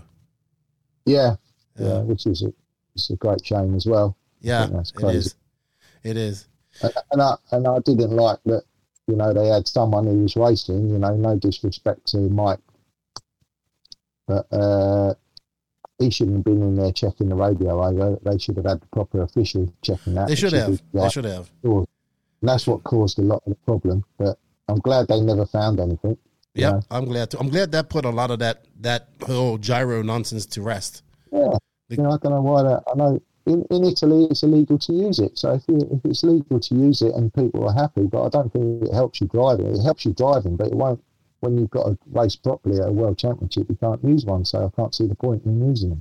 He's got a gyro. It's called his brain and his fingers.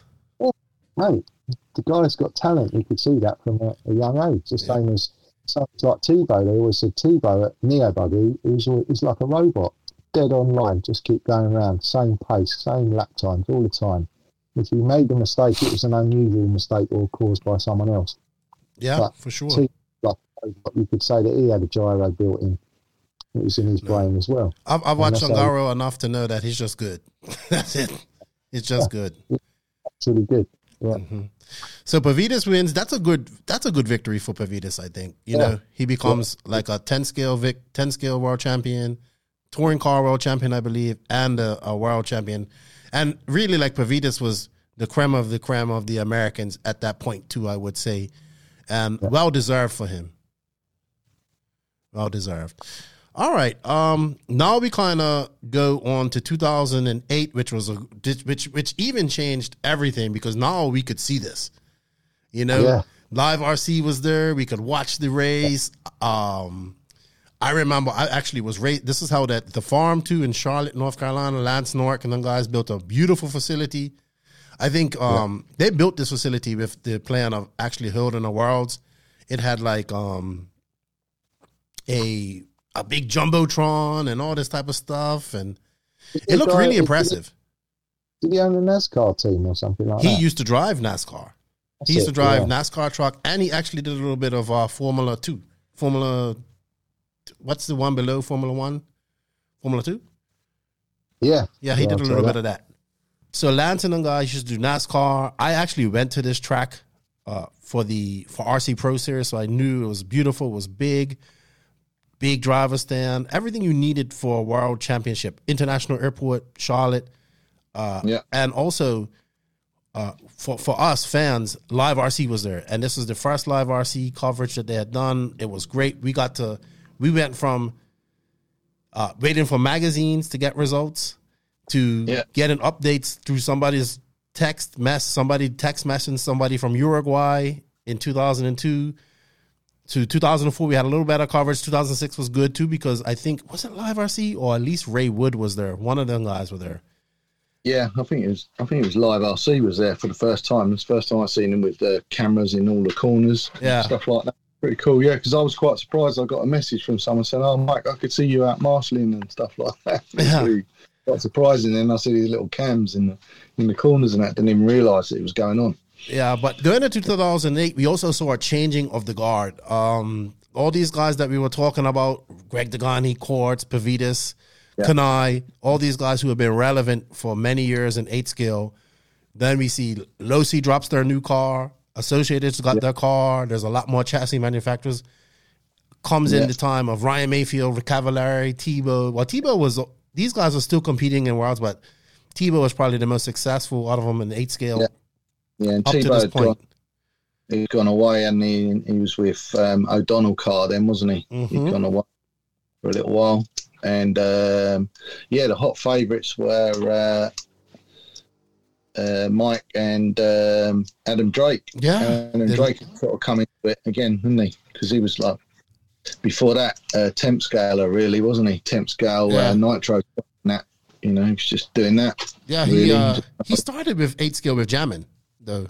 Yeah. With Housley. And Jammin was a big team at this time, too. So they had a good squad going. They had like Taylor James, who was really good. That was based off the GS car, wasn't it? No, off the Hong Nor. Yeah. Was it Hong Nor? Yeah, but I thought it wasn't General Silicons took it over at that time as well. I do not know. I think it was still Hong Nor. According to Housley, when I interviewed him, it was probably. Yeah. But there was a lot of fast Americans. I remember Taylor James was really fast at this race. Yeah. And Chad Bradley. No, Chad Bradley was out of the mix. This was the last main. He didn't make the main. Yeah. So this is the last round he didn't make the main. Yeah. And Mike Truey was so fast. Yeah. Yeah, Truey. The car was awesome. He was the only one that could do that he would come around the corner, like double that little hump, and he was the only one able to do that. And it's like landing in the middle of the sandpit as well, wasn't it? All the time. He was so good. Yeah. So good. We see a young Ty Tasman, 14 years old, making the main. Yeah. Yeah, he was like a robot then. Yeah. So he was like he was like Tebow, you know, to watch drive. It was like everything was spot on. Yeah. Good world. A lot of rain first few days of this world. I think killed a lot of the old favourites. You know, it put them out of suit with that rain and that, and that was unfortunately that was the only thing the track didn't compensate for. You know, for the rain, and like I think it was one hose pipe and one wash basin and one airline, so there was massive queues to get your cars clean. So, and it was just like everything was red. The sales in Charlotte must have gone up with all the Wellington boots and wellies that everyone was wearing, fisherman wellies and that clay waders. gets everywhere. Oh, mate, yeah. Everywhere. It's terrible. And it died, and it just turns everything red. I remember seeing people that were cutting tires down to like half the size of what they were. Yeah. And wheels and tires to try and get through the mud. It was like I believe practice and qualifying was just pure mud. But it ended up being a good Worlds, a good final. Truey was once again fast, but then Atsushi comes in, on-road racer, saving fuel, one less fuel stop, and takes it and snatches it from Truey. Yeah, and again, again, Mayfield was fast, but Mm-hmm. engine again. There's always engine problems with him. Yep. Engine issues all the time. I can't believe it. You know, Crazy. So, But definitely a change of the guard. So we're seeing these new guys. Well, not new. They were fast and 10 scale, but these guys are emerging as 8 scale. There's like the creme of the creme. There was a good Worlds. I thoroughly enjoyed it, and that's when I said one day I'm going to go to one of these. One day I'm going to go, and we got to actually really see it. So it was a great turning point for RC as well with the coverage and all that stuff, in my opinion. And handing over the guard, a passing of the guard from that attitude era to what we have now, I would say. we had the new Kyosho MP9 that just come out. Really? And so everyone couldn't adjust to that, and it was only Cody that put it in the final. So Cody was our only hope, and he was young and just gaining experience all the time. How did it kind of feel coming from? I mean, Kyosho had dominated this for so many years, and then you come, and then 2008 is like, wow, look at all these fast guys out there driving these fast cars. Yeah, I think that was a time everyone, no disrespect, but all of them caught up with. I would say so too. I mean, to be honest, you guys, your only competition up to that point had been Mugen, and they had won. Yeah. They had only won 2 up to this point. Yeah. So, but thus emerged Hotbod's first world championship. Their first which will be called HB Racing now. But that gave them their first world championship and kind of announced them as, hey, it's not just the Kyosho and Mugen guys, but it's also we guys as well over here. And first of the 3, but once again, OS, great engine, great fuel mileage, wins a Tsuchihara. Was you shocked to see a Sushi win? Yeah, because he just come out of nowhere. Yeah, he was just there, consistently there all the time in the points, results and everything like that. Would you consider him like the last? I mean, there is time, but last great, really, really good Japanese driver. Yeah, I'd say has so. to be. I mean, Matsuka has Nurata and the guys have had shown some brilliance, but not like Hara, I would say. But he's awesome in all different levels or classes racing. When he on road 1/8, 1/10, EP on road.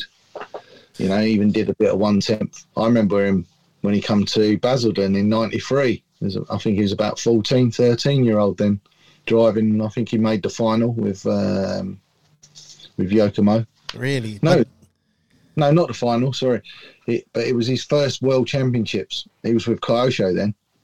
Yeah, it was what's his name? Shin Adachi. Adachi. He was young as well. He was the same age as Hara then, and he was driving Yokomo then, and he made the final at Basildon in 1/10. Yeah. Interesting. Yeah, it's quite funny. Yeah, but this starts. I would say this starts the Atushi Hara era because he was really good after this for a few years. Yeah. He was. He then goes on to 2010 where he almost wins. Yeah. 2 in a row with Cody. Great battle with Cody, I'm told. Awesome. Yeah, awesome final. Let's talk about that Pattaya. It goes back to Thailand. Pattaya oil. No, was it oil? Oh, yeah, it was oil track. I never went. That was the only world you never went. Why didn't you end up going to this one? Right, you did tell me. Sorry, I did.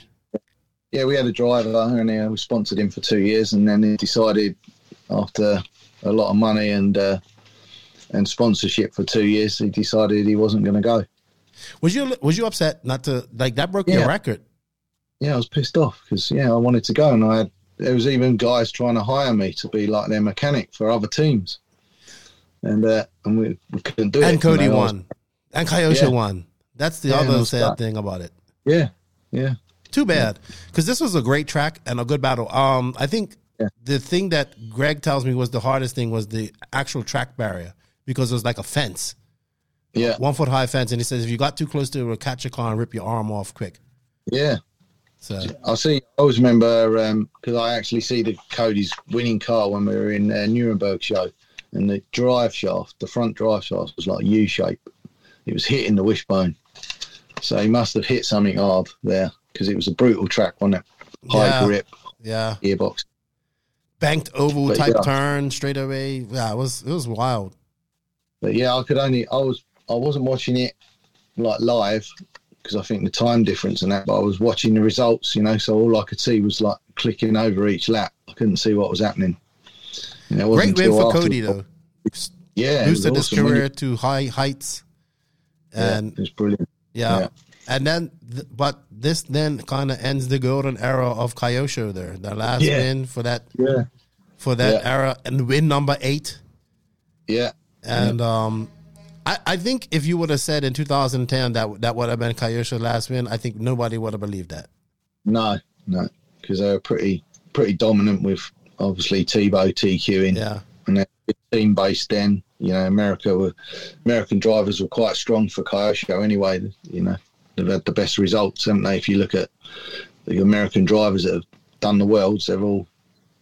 Yeah, it was the car you had to drive to do well. It was just simple as that. Well, we've been with Kyosho up to that, wasn't it? So. Yeah. All right. Well, we can't talk about 2010 because you didn't go there, unfortunately. It would have been a great world if you would have been there. Yeah. But 12, you go to Argentina. Now this, I was reading this blog because you did this one. You met with Chris Boots, and you. Yeah. The funny thing is, you had a great plan going in, like about to avoid customs. I really liked your thought pattern on that. So, tell us a little bit about that, because the warm up race was like an eye opener. You guys got customs charged you an arm and a leg, which I'm not surprised because we didn't go to the warm up. Okay, I'm glad we did because of that. So we could see them all. One of my friend Tim Long with Adam Drake, and that was like stuck in customs for 14 hours because they wanted to charge him $2,000 for a box of tires. They were just making the prices up. But they're just trying to make some money. Yeah, that's all. Yeah. So I said to Chris, don't take any sports looking bags or Ojo bags or anything. He went, okay, no, I'll just get a normal suitcase. But he loves an Ojo bag, Chris does, and Elliot. So he loved the nice style and everything like that. They were in style back then. They were just coming into style. Yeah. So they just turned up. They just turned up with the 2 Ojo bags. Cool. So they put it on the way, overweight. That's going to be £50 excess charge for like 5 kilos being overweight. Because with an Ojo bag, you lose 9 kilos with just the Ojo bag with nothing in it. Exactly.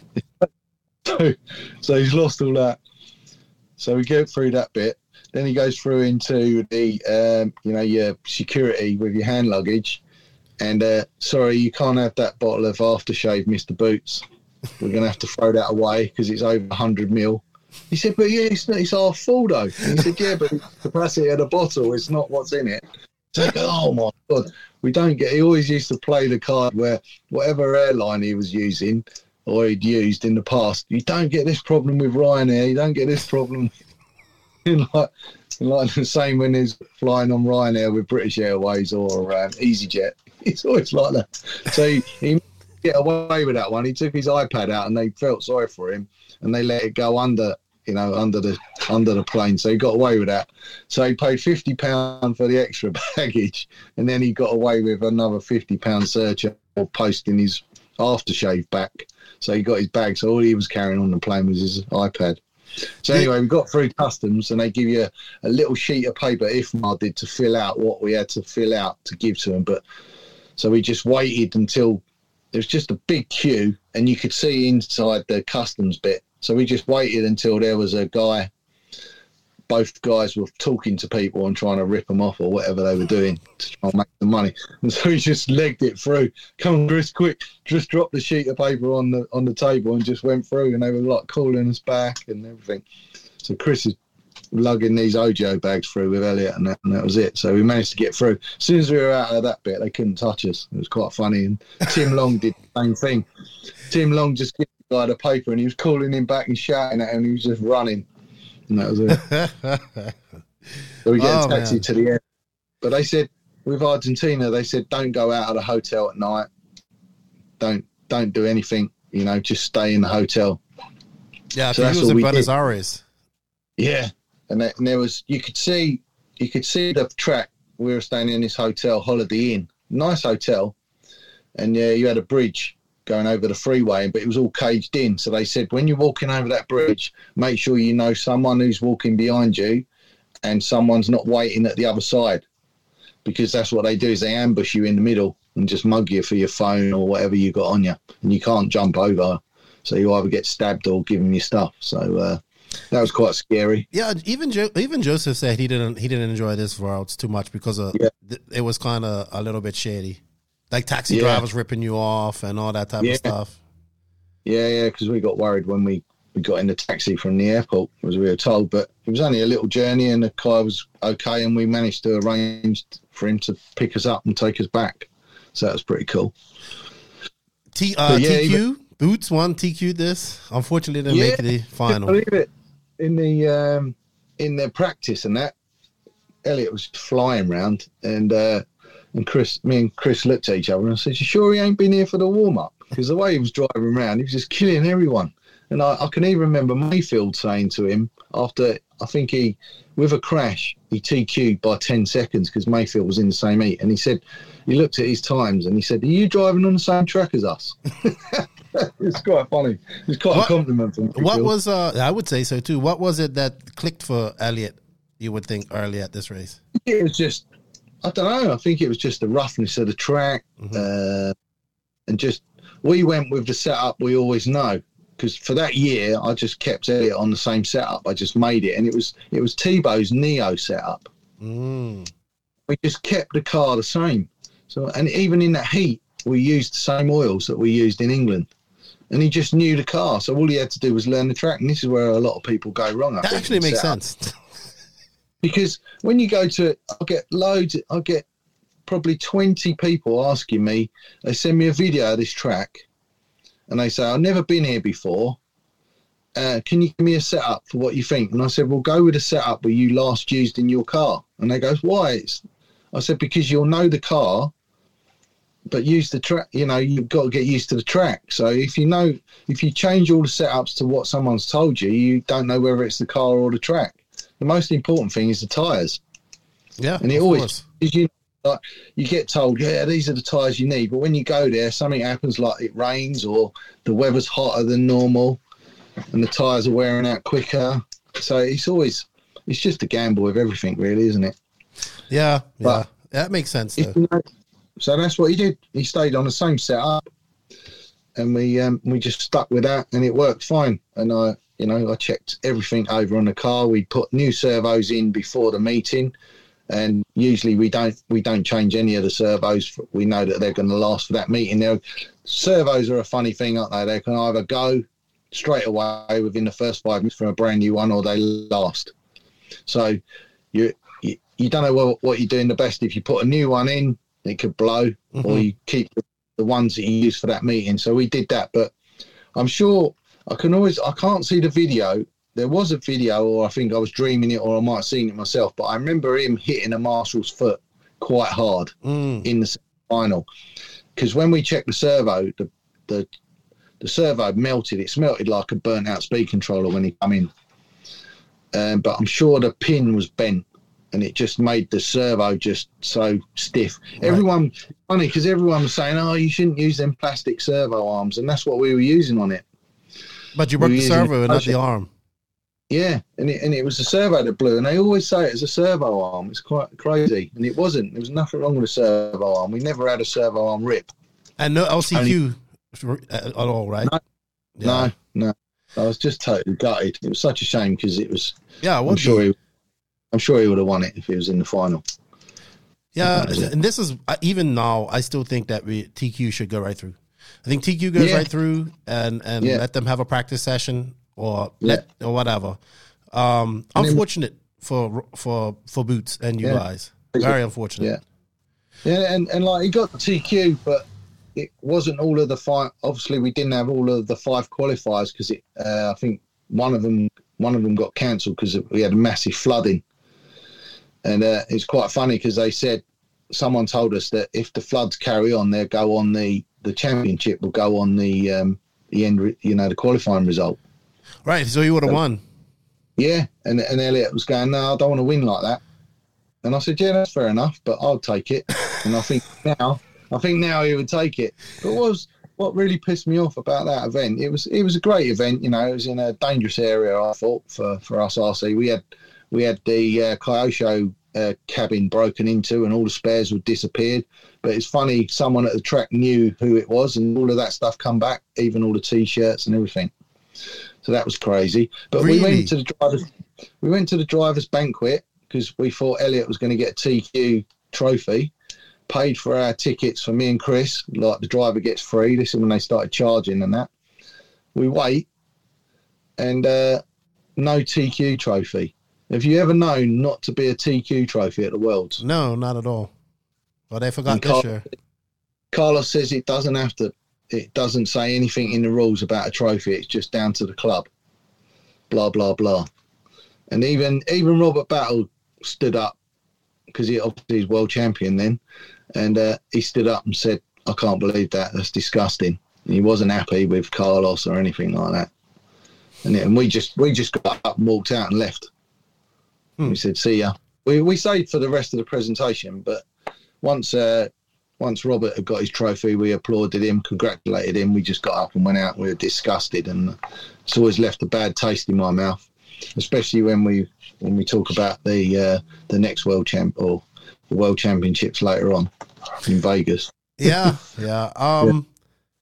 I haven't heard much positive things about this race. Obviously, it was a great race for Robert. He won it.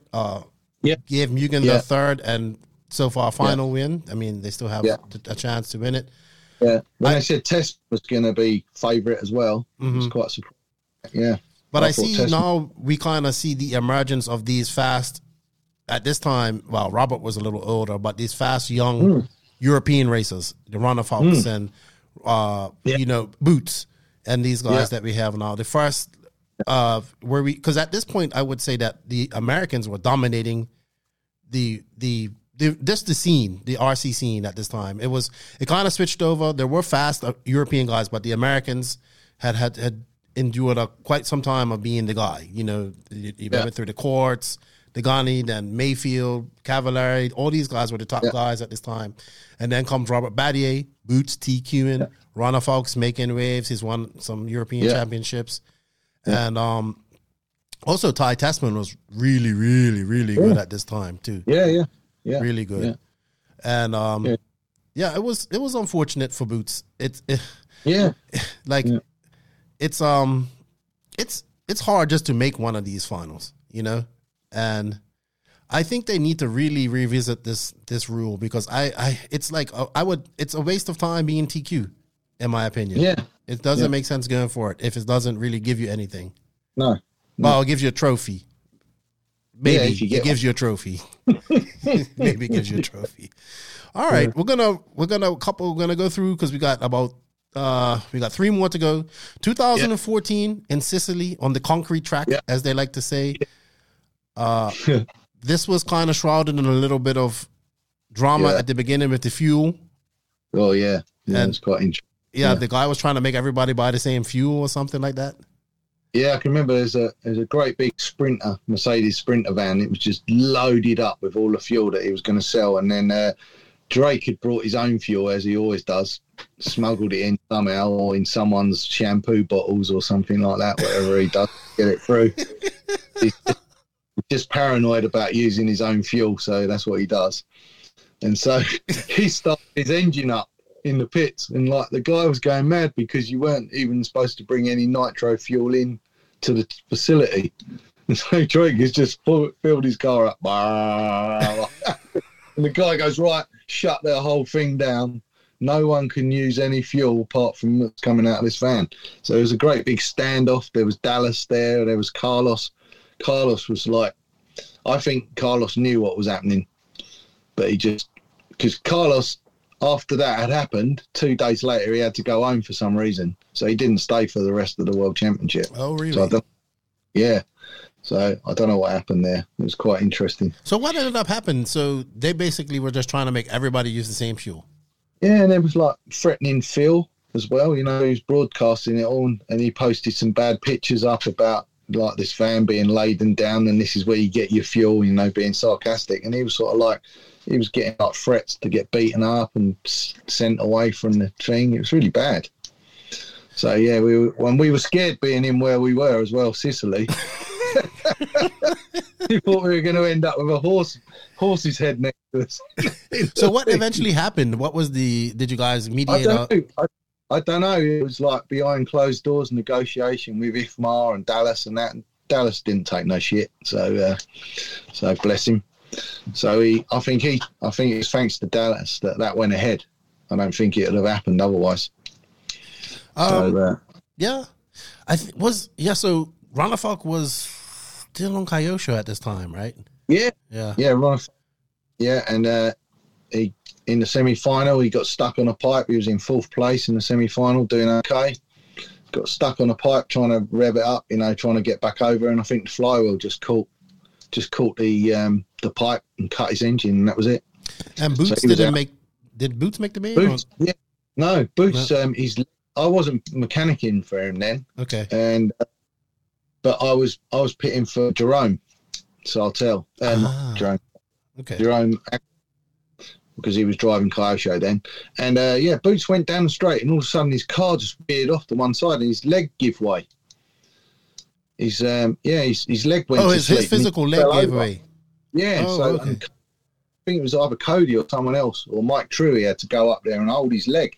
Really? Someone went up there and was holding his leg up. Yeah, but unfortunately he missed the cut off. Wow. So you know who else was fast at this race too? Lee Martin, I believe. Yeah. Lee Martin was going really well, and then just had a free engine cut. Yeah. But it always scares me when everything's working fine with the engine, and then for some reason whoever's doing the engines want to strip the car down and strip the whole engine down and look through it and all that lot. And I think it scares me. If it's working, it ain't broke, don't fix it. Yeah, change the plug and that's it, and try that in the semi warm up or whatever. Mayfield, Losi, fast. Yeah. Servo, same thing. Change the servo, goes out. He was using the servos that Spectrum. I think Spectrum, but before that he was sponsored by Hi-Tech, I think, or something like that, because obviously he was using Horizon products. They made him use the Spectrum, so they made him take them out halfway through the qualification, I think, or after that, and they put Spectrum servo. But he smashed into that chicane. He hit it hard. So I don't, to be no disrespect to Spectrum servos, but I don't think any servo would have took what he hit. That's what I remember about his lead. I was like, why is he just going so fast? Why don't he just back it on a bit? Yeah, he just goes flat out. I don't know. He has learned that now, though. He has learned that. Yeah, because when you watch him at like Silver State, or the dirt, he's so controlled over rough. He's an awesome driver in the rough. You just know you ain't going to beat him. The way he drives is so controlled. He just drives to the pace of what he needs to now. Yeah. So, Ty Tessman takes his first win for Canada. I think he deserved it. I think he won it. Yeah, he was in good form. He did his own work. They said he did a lot of testing in car parks because it was on road sort of style. The suspension was absolutely spot on. He was the best handling car for that situation. Yeah, and this was like when I would say that Ty and Gord were just like unstoppable at this time. Yeah. They made a really good team. HB cars were good. Yeah, it was good. They had a great package, and they did really well. So well deserving. All right. Yeah. 2016, third time in America, back to Vegas. Yeah. At RC Tracks. The track is still there, I believe, to this day. Maybe not the same world's track, but it's still you still can run on it. Beautiful facility. Yeah. Lots of high hopes for this facility. It's closed now, unfortunately. Yeah. Lots of high hopes for the Americans as well going into this. They thought that they were going to... And I would have to say that at this point, the Americans were definitely the favorites going into this. Ronald Falk had kind of made a splash earlier, I think in 2015, by beating Ty in Truggy or something like that. So he was kind of on the cusp. Battier was on great form as well. Yeah. But to be honest, the Americans just kind of never showed up at this race. No. Yeah, Tebow. Yeah, Tebow was fast. Tessman. Tessman's not American. Yeah. But Tebow was, he was good, but he wasn't super fast like Elliott. Mm-hmm. And he got it by basically he could do 10-minute fuel stop. He didn't have to stop. Right. So he got 2 of his TQs by taking the gamble and lasting the 10 minutes. You know. They said very Euro style track too. Yeah, and there was big complaints from Ronnefolk. Got a bit psyched out with the water. You know, they were saying there was too much water put on for his and stuff like that. Well, we had just as much water, I thought, as well. But I think he got psyched out by Gord because Gord's always complaining about everything. So, and this is what messed Tessman's head up as well, because Tessman doesn't like competition in his own team, and he had the young gun. Oh, well, this was you could see it at the end of this race. The way Tessman was kind of looking at him, I was like, this partnership's over. Yeah, Ronnefolk was just young gun, wasn't he? Left Kyosho, gone to hot bodies, taking his dad and mechanic with him, you know, and so they were a good team. They always will be.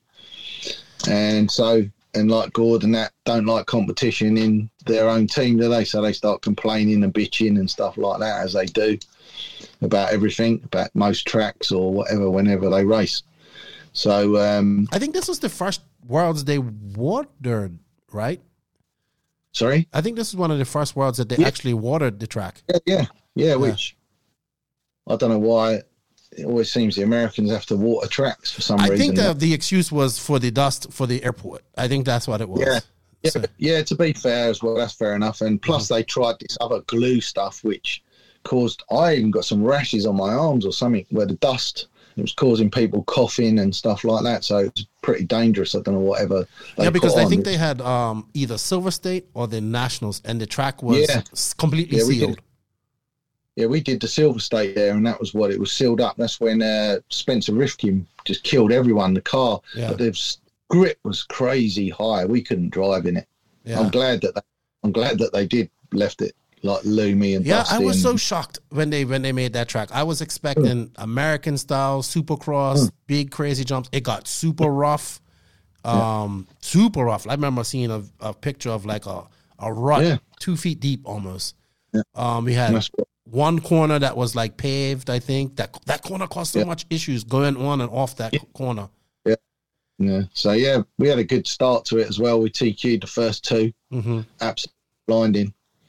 And then as it got rougher, we struggled. And usually we don't struggle. And it was funny. We were talking to some guy in the bar, you know, a racer from Mugen, just a normal racer that comes out to do the worlds, just have fun, you know, enjoy the atmosphere and everything. And he said, whenever it was rough, we used to find that the Mugen, you know, the engine mount, it was like a square instead of 2 plates for the or engine mount for your blocks to sit on.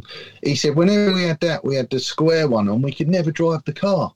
And me and Chris looked at each other and went ding. Flax. So we swapped back to, because we had that plate on because we had some trouble at the Euros in Redovan with the engine moving about, and when we put that plate, it stopped crunching the gears, so it gave more flex.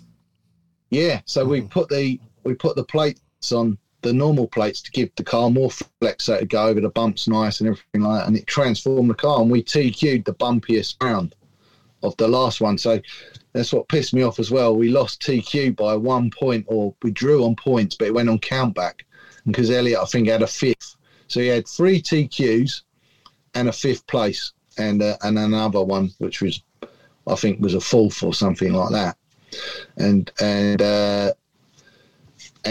Tebow had only 2 TQs and all the rest were seconds, and that's what killed us on the countback. He might have had a 4th and a 2nd. You know who else got a raw deal at this race? Cavallari. When he on that where they penalized him for Ty Tasman hitting him. I couldn't believe that. I know. It's crazy. He had to start, I think he had to start from the back, and then he had to start from pit lane. Yeah, we should have. To be fair, for that part, he should have. He got penalised. He got a second penalty so that Ty could get in front of him on the starting grid for the final. Yeah. But for the thing, Cav's dad was like the engine cut, and then he run back. Which once the countdown's a lot, you're not allowed to count. Or if the engine cut, he just run back while the starting thing. And the rules are that you can't run back. You know, and you can't have your starter box on the starting grid. You have to start from the pit lane. But the incident that caused him to start in the back or behind Ty was completely Ty's fault, in my opinion. Yeah. Again, it's the power of God, isn't it? Moaning. So. But Ronafalk wins this. We see Battier doing one of his amazing come from behinds to finish second. Yeah. And Ongaro, awesome drive as well. For a pudgy boy. little Ongaro still driving him. Mugen. Like this is when the world kind of got introduced to him. Yeah, with Ferry as his mechanic. He's an awesome mechanic. So, and there you go. Little did we know, like 2 years later, that this young man would be a world champion. Yeah, exactly. Good team. Anything else you remember about this trip in Vegas? This Worlds in Vegas that stands out? Not really, because in Vegas it's so busy, isn't it? It's not like you going to a hotel in the country where a lot of races. There's lots of races there. We had a lot of fun, gambling and stuff like that, but it gets overwhelming after a while. Vegas I can only stomach for about 3 days, and then I've had enough of hearing the ding, ding, ding, ding, ding, and all that lot. And there's even gambling machines in the toilets and stuff like that. So it's crazy. Yeah, Vegas is, so not really anything exciting stood out, apart from the, just at the track. I loved it because obviously Elliott was doing really well. DQ'd free. Couldn't ask for more and that, and we still didn't get TQ, and TQ trophy was absolutely amazing. And again, we didn't even go because you're going to get charged to go to the drivers thing, which was a shame. And there was a big protest, obviously, with Mayfield and JQ. No, that was in Australia. This was in Australia at the banquet. I didn't go to that banquet. Right, so this happened in Australia. The next one. I thought that was a Vegas one. Sorry. No. This was in Australia. I actually qualified for this route. I just never had the money to go. Yeah, I qualified through the Dominican. I would have been way on, but we got 2 spots and I qualified for one. Did you go? No. This will be my first route that I'm going to. Yeah? I'm sure you were at Vegas. No, you probably. I am. That's why I'm so excited. I'm so excited. My first rounds and at Redovan at that. All right, you'll love Redovan. I think so. So what people have to understand that from that time, 2016 to 2018, like Ongaro took the RC world by storm. Yeah. Like he came out, he won, and while he's doing this, the allegations of gyros are flying. Yeah, even at. I didn't go to the dirt that year. It started at the dirt. Actually, it started from this race. It started from the 2016 Worlds where people started saying, "Oh, he's got a gyro," and then it kind of came to a head with Yao and Barufalo in 2018 because they went to the dirt. So, and then it didn't help that Ongaro goes to Neo race, loses almost 3/4 of his wing and still wins. And people's like, "Wow, can he win with no wing?" and all this type of stuff. It was amazing. But what Ongaro did in that 2 years, because he went to Associated, he just transformed from this pudgy little kid who finished 6th to this like superpower in RC. Going into I think he went into 2018. We go to Perth. It's a lot of. Did they have a warm up? Yeah, we went to the warm up. I couldn't believe that we went to Australia for a week. So they had a warm up, and then they actually made it a 10-day world so people could get more practice. Yeah. So they had a warm up. It was first worlds in Australia. I have to give it. I did enjoy this. I thought the coverage was good. I wasn't there. The racing was good. But we also had a lot of drama after the fact at this race. And tell us what you remember about this race going in. You was with Elliott. You guys are still with Elliott, right, at this time? 2018. He was still on Kyosho. He was probably at the very height of his peak of his career, I would say. Yeah. That's why I thought I had more confidence in him winning there than I did in Vegas, to be honest with you. Really? Yeah. Really? So we went there, went to the warm up. We finished 3rd in the warm up we had a kingpin come loose in the final, so we couldn't really push. We were just driving steady in the warm up race and finished 3rd. So it was Ronafalk won it, and what's his name? the Australian young guy. McBride, that's his dad's name. Kyle McBride. Kyle McBride. Yeah, Kyle McBride was second, and then we were third, but not too far behind with a kingpin missing at the bottom. So that's reassuring. Do you think so? Give me your opinion on warm-ups. What do you think about them? I think they're a waste of time because the track's changed, different again, and I think it's unfair to the drivers that haven't got a budget. I still think it should be a fresh track that no one's driven on before. Okay. It should be all totally bulldozed, and that's it. So, okay. So you're not going to be in favor with Redovon not changing the complete track here, or is it?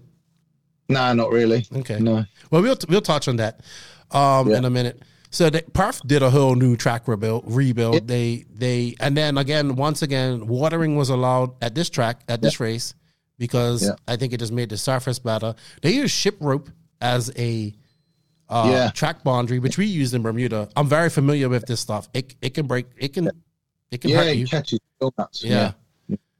It isn't like you don't bounce off it. You know what I mean? Like pipes. The thing is though, people complain about it and because it's different, but it's the same for everyone. I that agree. Track is the same for everyone. So you stay away from there. Then pretty simple. Pretty simple. Yeah. You drive on the track.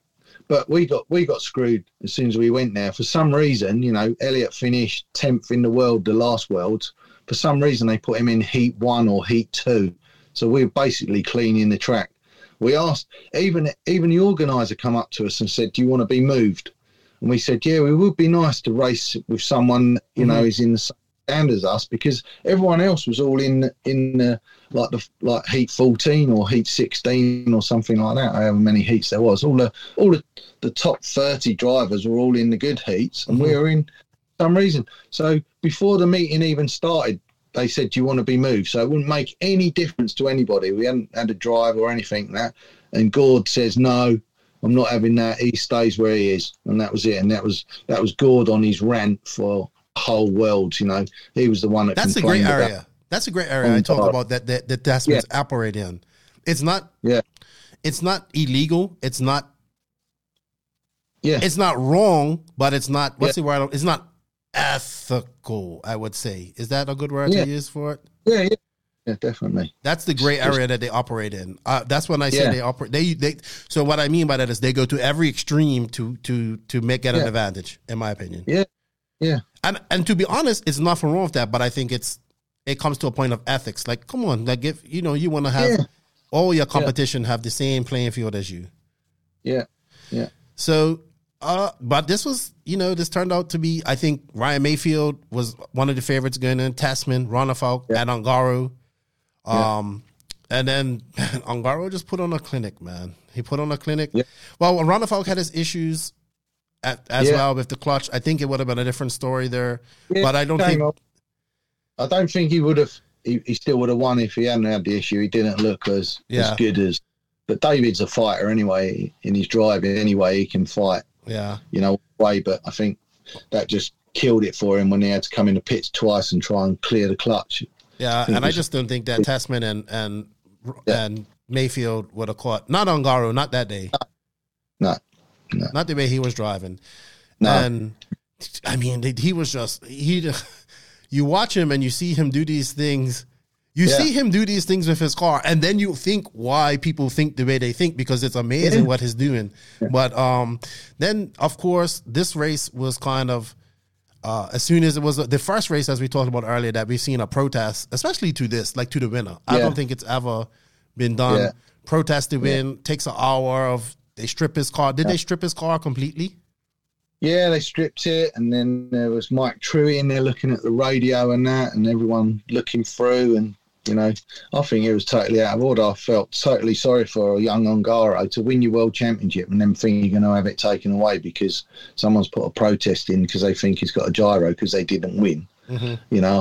It's total bad sportsmanship in the whole thing. If someone has to win by cheating, let them have their day and win by cheating. If they feel good like that, then fair play to them. If that makes them feel good that they've got to cheat, but to not win and then complain about someone else winning and put a protest in, I think it's pretty shitty, in my opinion. Yeah, I mean, the rumors is that Gore did the protest. The rumors is. Yeah. So that's never been confirmed, but that's a rumor. No. Yeah, so who paid the money, though? Someone. This is another thing that I never see anybody official protest. You got to pay, was it $200 or something like that to put the protest in? I don't think anyone put any protest in with any money. It was just all verbal, and they got bullied into it, you know?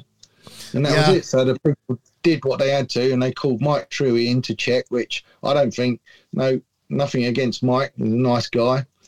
But he shouldn't have been in there checking the radio. Not with people with vested interest in the other two positions. Yeah, exactly. Yeah. Exactly. So, because, obviously Mayfield would have gained second place out of it. So, yeah. But he also had some fallout. Yeah. That was quite interesting. Yeah. This was a very interesting world. I think it was like, so anyway, if people don't remember, so he was running Reds and he was caught, I think it was Chris Sarkis who caught it on camera with that long lens. So he ended up running an OS engine with a Reds head, and that caused I think that actually caused more drama after that than the whole protest incident. And then that's also the infamous banquet when he told JQ about that. So I figured by that time Mayfield had a bunch of Coors Lights in, and then I think JQ went up there and said something about for the biggest, Drake didn't show up for the biggest club, for the club race in the world, and JQ won like 35 plus. Of course, JQ said something smart, and then Mayfield went up there and defended Drake. But that's cool. I actually thought they were really enemies after that, and then I think 2019 DNC, like Mayfield and him were talking, and he goes, "Yeah, even Keenan thinks you and I ain't friends," and then it was just kind of talking, but. No, but Mayfield's pretty cool, really. Yeah. He's how it is, and that's it. It's done. Yeah. He's, I like the other guy. I like him. I think I like. You get a lot of the guys, don't you, that like say loads of things and behind the back and everything, and then they're nice to your face, and that's it. No, but Mayfield's like this. If he don't like you, he'll tell you. And if you wreck him, he'll tell you too, as we've seen, and I love it. Yeah. And I think he's one of the favorites to win this race going into next weekend. And I know you're gonna be there. This will be your So 1990. So this will be Let's see, 1, 2, 3, 4. You missed 2010. So 20. This will be your 20th Worlds. 22. Yeah. What do you think about it? I know. So we touched on this. Sorry, it won't be 22, will it? Because we didn't do the 20. Right. So it's 20. Yeah. 20, but or you said there's been some, we got the Americans talking about the track as well, being a permanent track. I haven't seen any pictures of it. I did have Baldo on the pod last week. He said the track still keeps its essence, but it has been changed. Obviously, they're going to keep some parts of it. Yeah. As a track, period, what do you think about the track? Because it is probably one of the biggest tracks we've been to. I think it's a proper, awesome rallycross track, which sorts the men out from the boys. You got to be good at distance driving, because that track is a far distance, but it's also very wide as well. But you're in a good position where you are on the rostrum. I think the rostrum helps it out, because the position of it is obviously you've got a higher side so you can see quite easy, and then you've got a downhill, so it makes it easier for the further distance at the bottom of the track to see. But it was crazy. I remember when Elliot was qualifying in the Euros, we had this sort of like freak dust storm. This wind come across and it just blew all the dust up. And going down the hill, Elliot at one time said I couldn't even see the car going over the big down the bottom. Yeah, it's going to be interesting. So, do you think it will be? Go ahead. Sorry. So, yeah, I think you got to have a strong car for that, because it's really hard on the gearboxes for them big downhill jumps and uphill. You need a lot of horsepower and a strong gearbox in your car, and you have to be, your fuel economy has to be on point, because you will not make a 51 second lap we're talking about her. Yeah, I think if you're on either a 52 or a 54 second lap, if I can remember correctly, you were doing good, but average guys were doing like 1 minute laps, 1 minute 02s and that, I think it's going to be interesting. Do you think the Americans are justified in the permanent track thing? You think I mean, you do look. We all agree that the best thing is to have a fresh track for everybody. Yeah, we can all agree with that. Yeah, but I feel like these guys are professionals. I mean, we're talking about like Mayfield, Fend. I have to say Mayfield, Fend, Tasman, because I think they're like the three fastest North Americans right now. There'll be more. Yeah. There'll be more. But I think like it's just like this. You're professional. It's just you approach it in a different way. Americans are good. They like. I know our European bigger tracks don't suit their style, but they get the hang of it. Mm-hmm. You know, give them like 3 days after practice and that, and they'll be up to speed with everyone else. Yeah, they got 6 rounds of 10-minute practice. Yeah, exactly. Same as everyone else.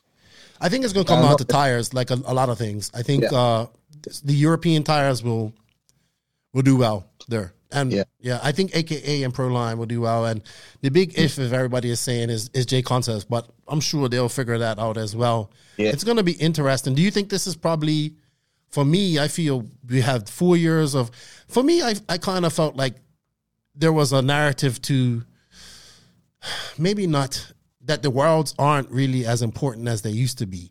And I think that's wrong because we haven't had a worlds for 4 years, you know.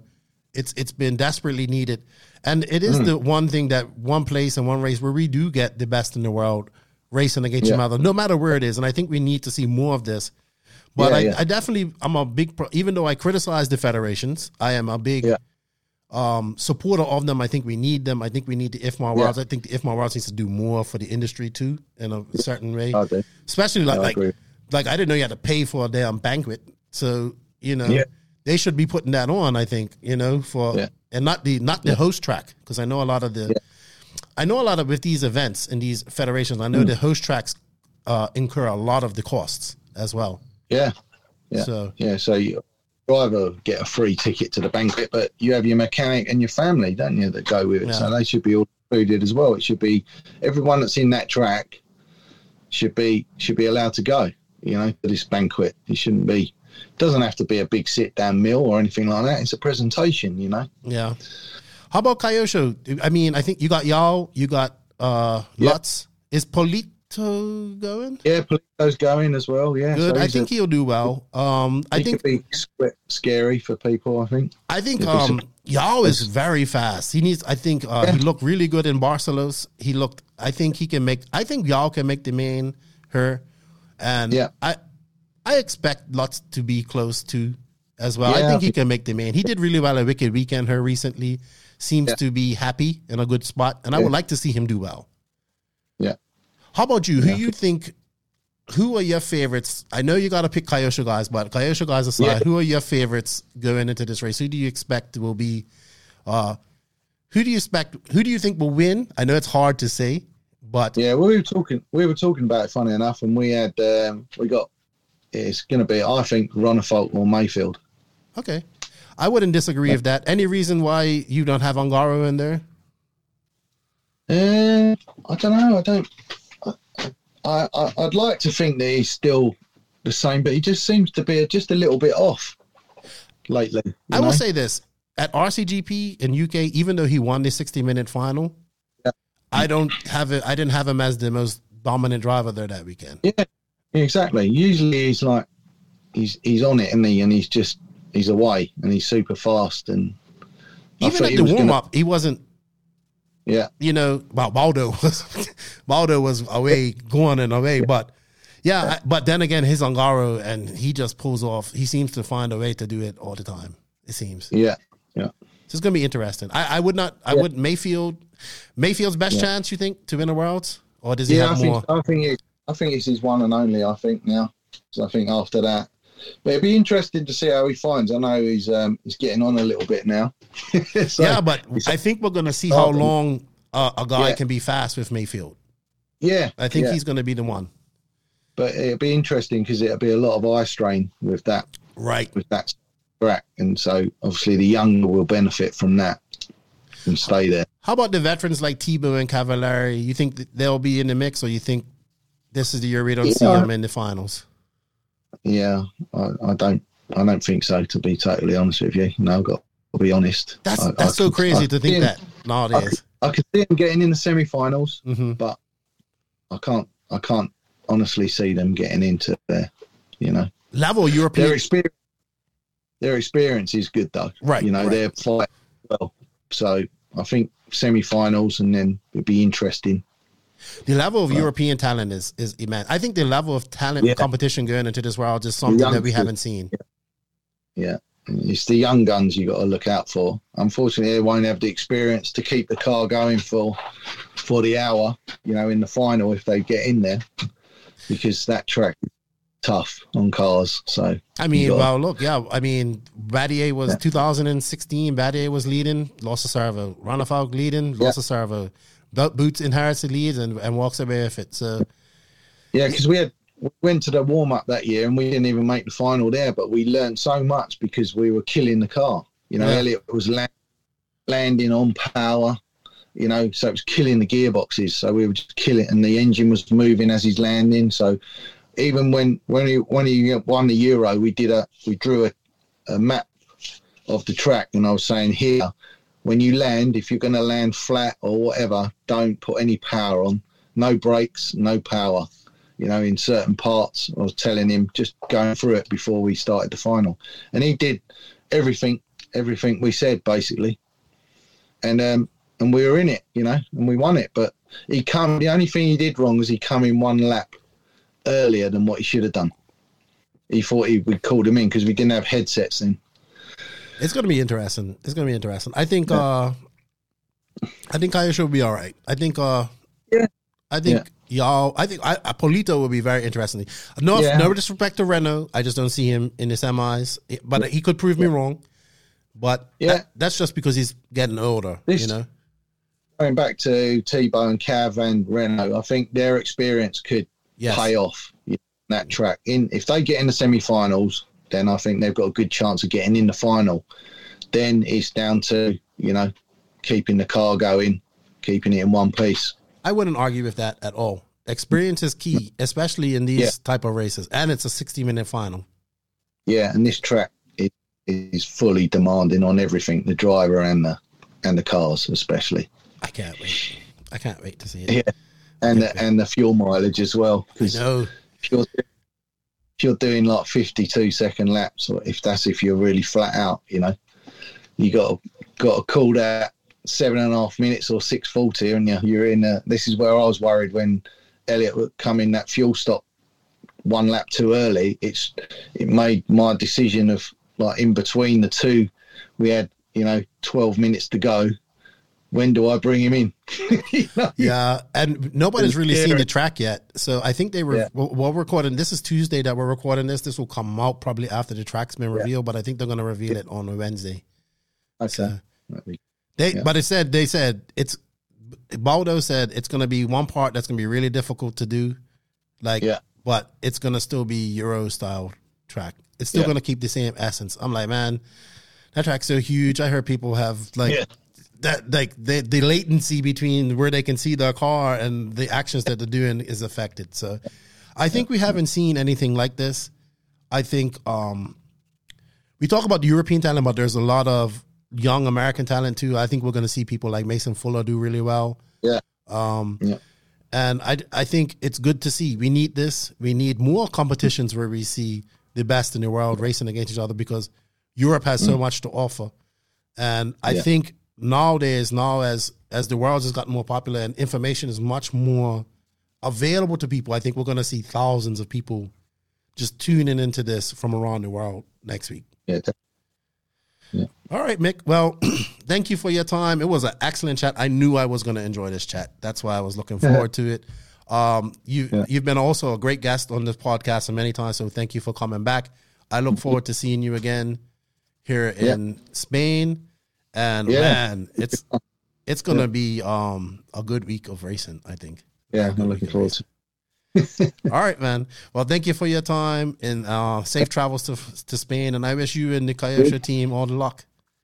Thank you very much. Thank you for your time, man. Lots of history you heard. Now we have it written. We got to get Phil. Well, you gave me the links. We need to see if we can get Phil, or let me post them up so people can go read them or whatever. because great blogs, lots of history, lots of information.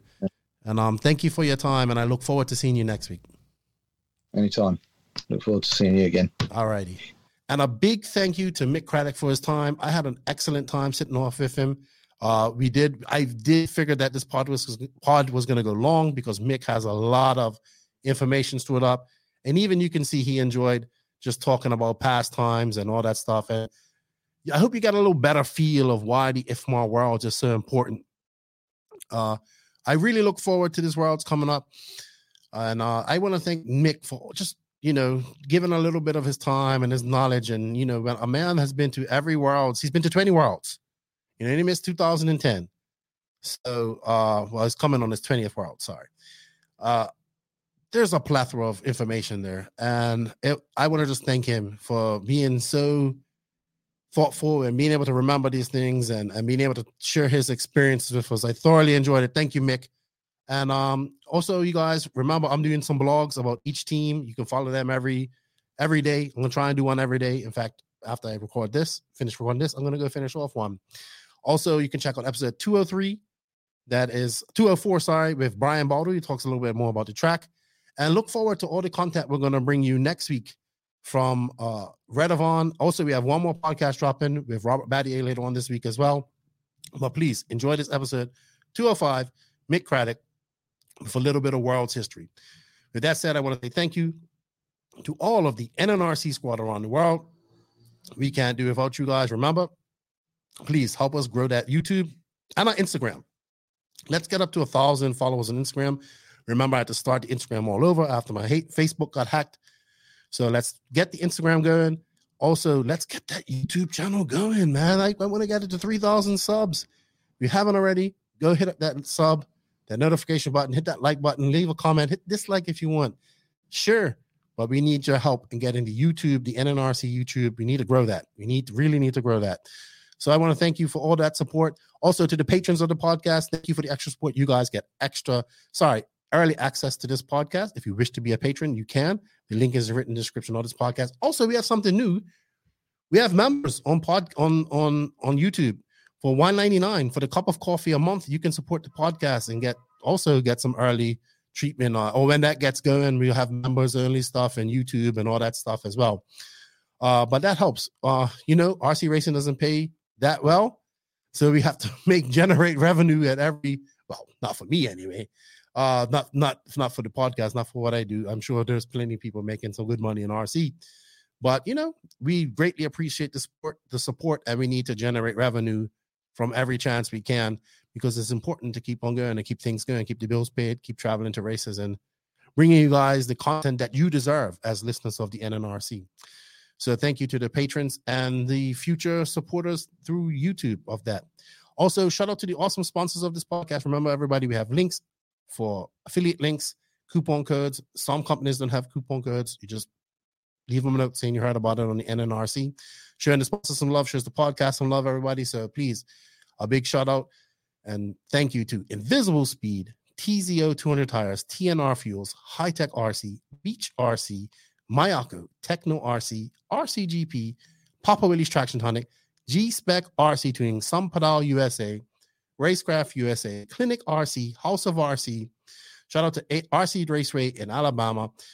Also, shout out to David Ronnefalk, Alexander Hagberg, Jared Tiba, and Robert Batty for their support of the podcast. We greatly appreciate that. With that said, Nitro is the glory. E-Buggy pays the bills. The worlds are coming, everybody. I hope you guys are ready. I hope you're getting excited, because I am excited. With that said, thank you to Mick Cradock for his time. Thank you guys for all the support. Lefty is out.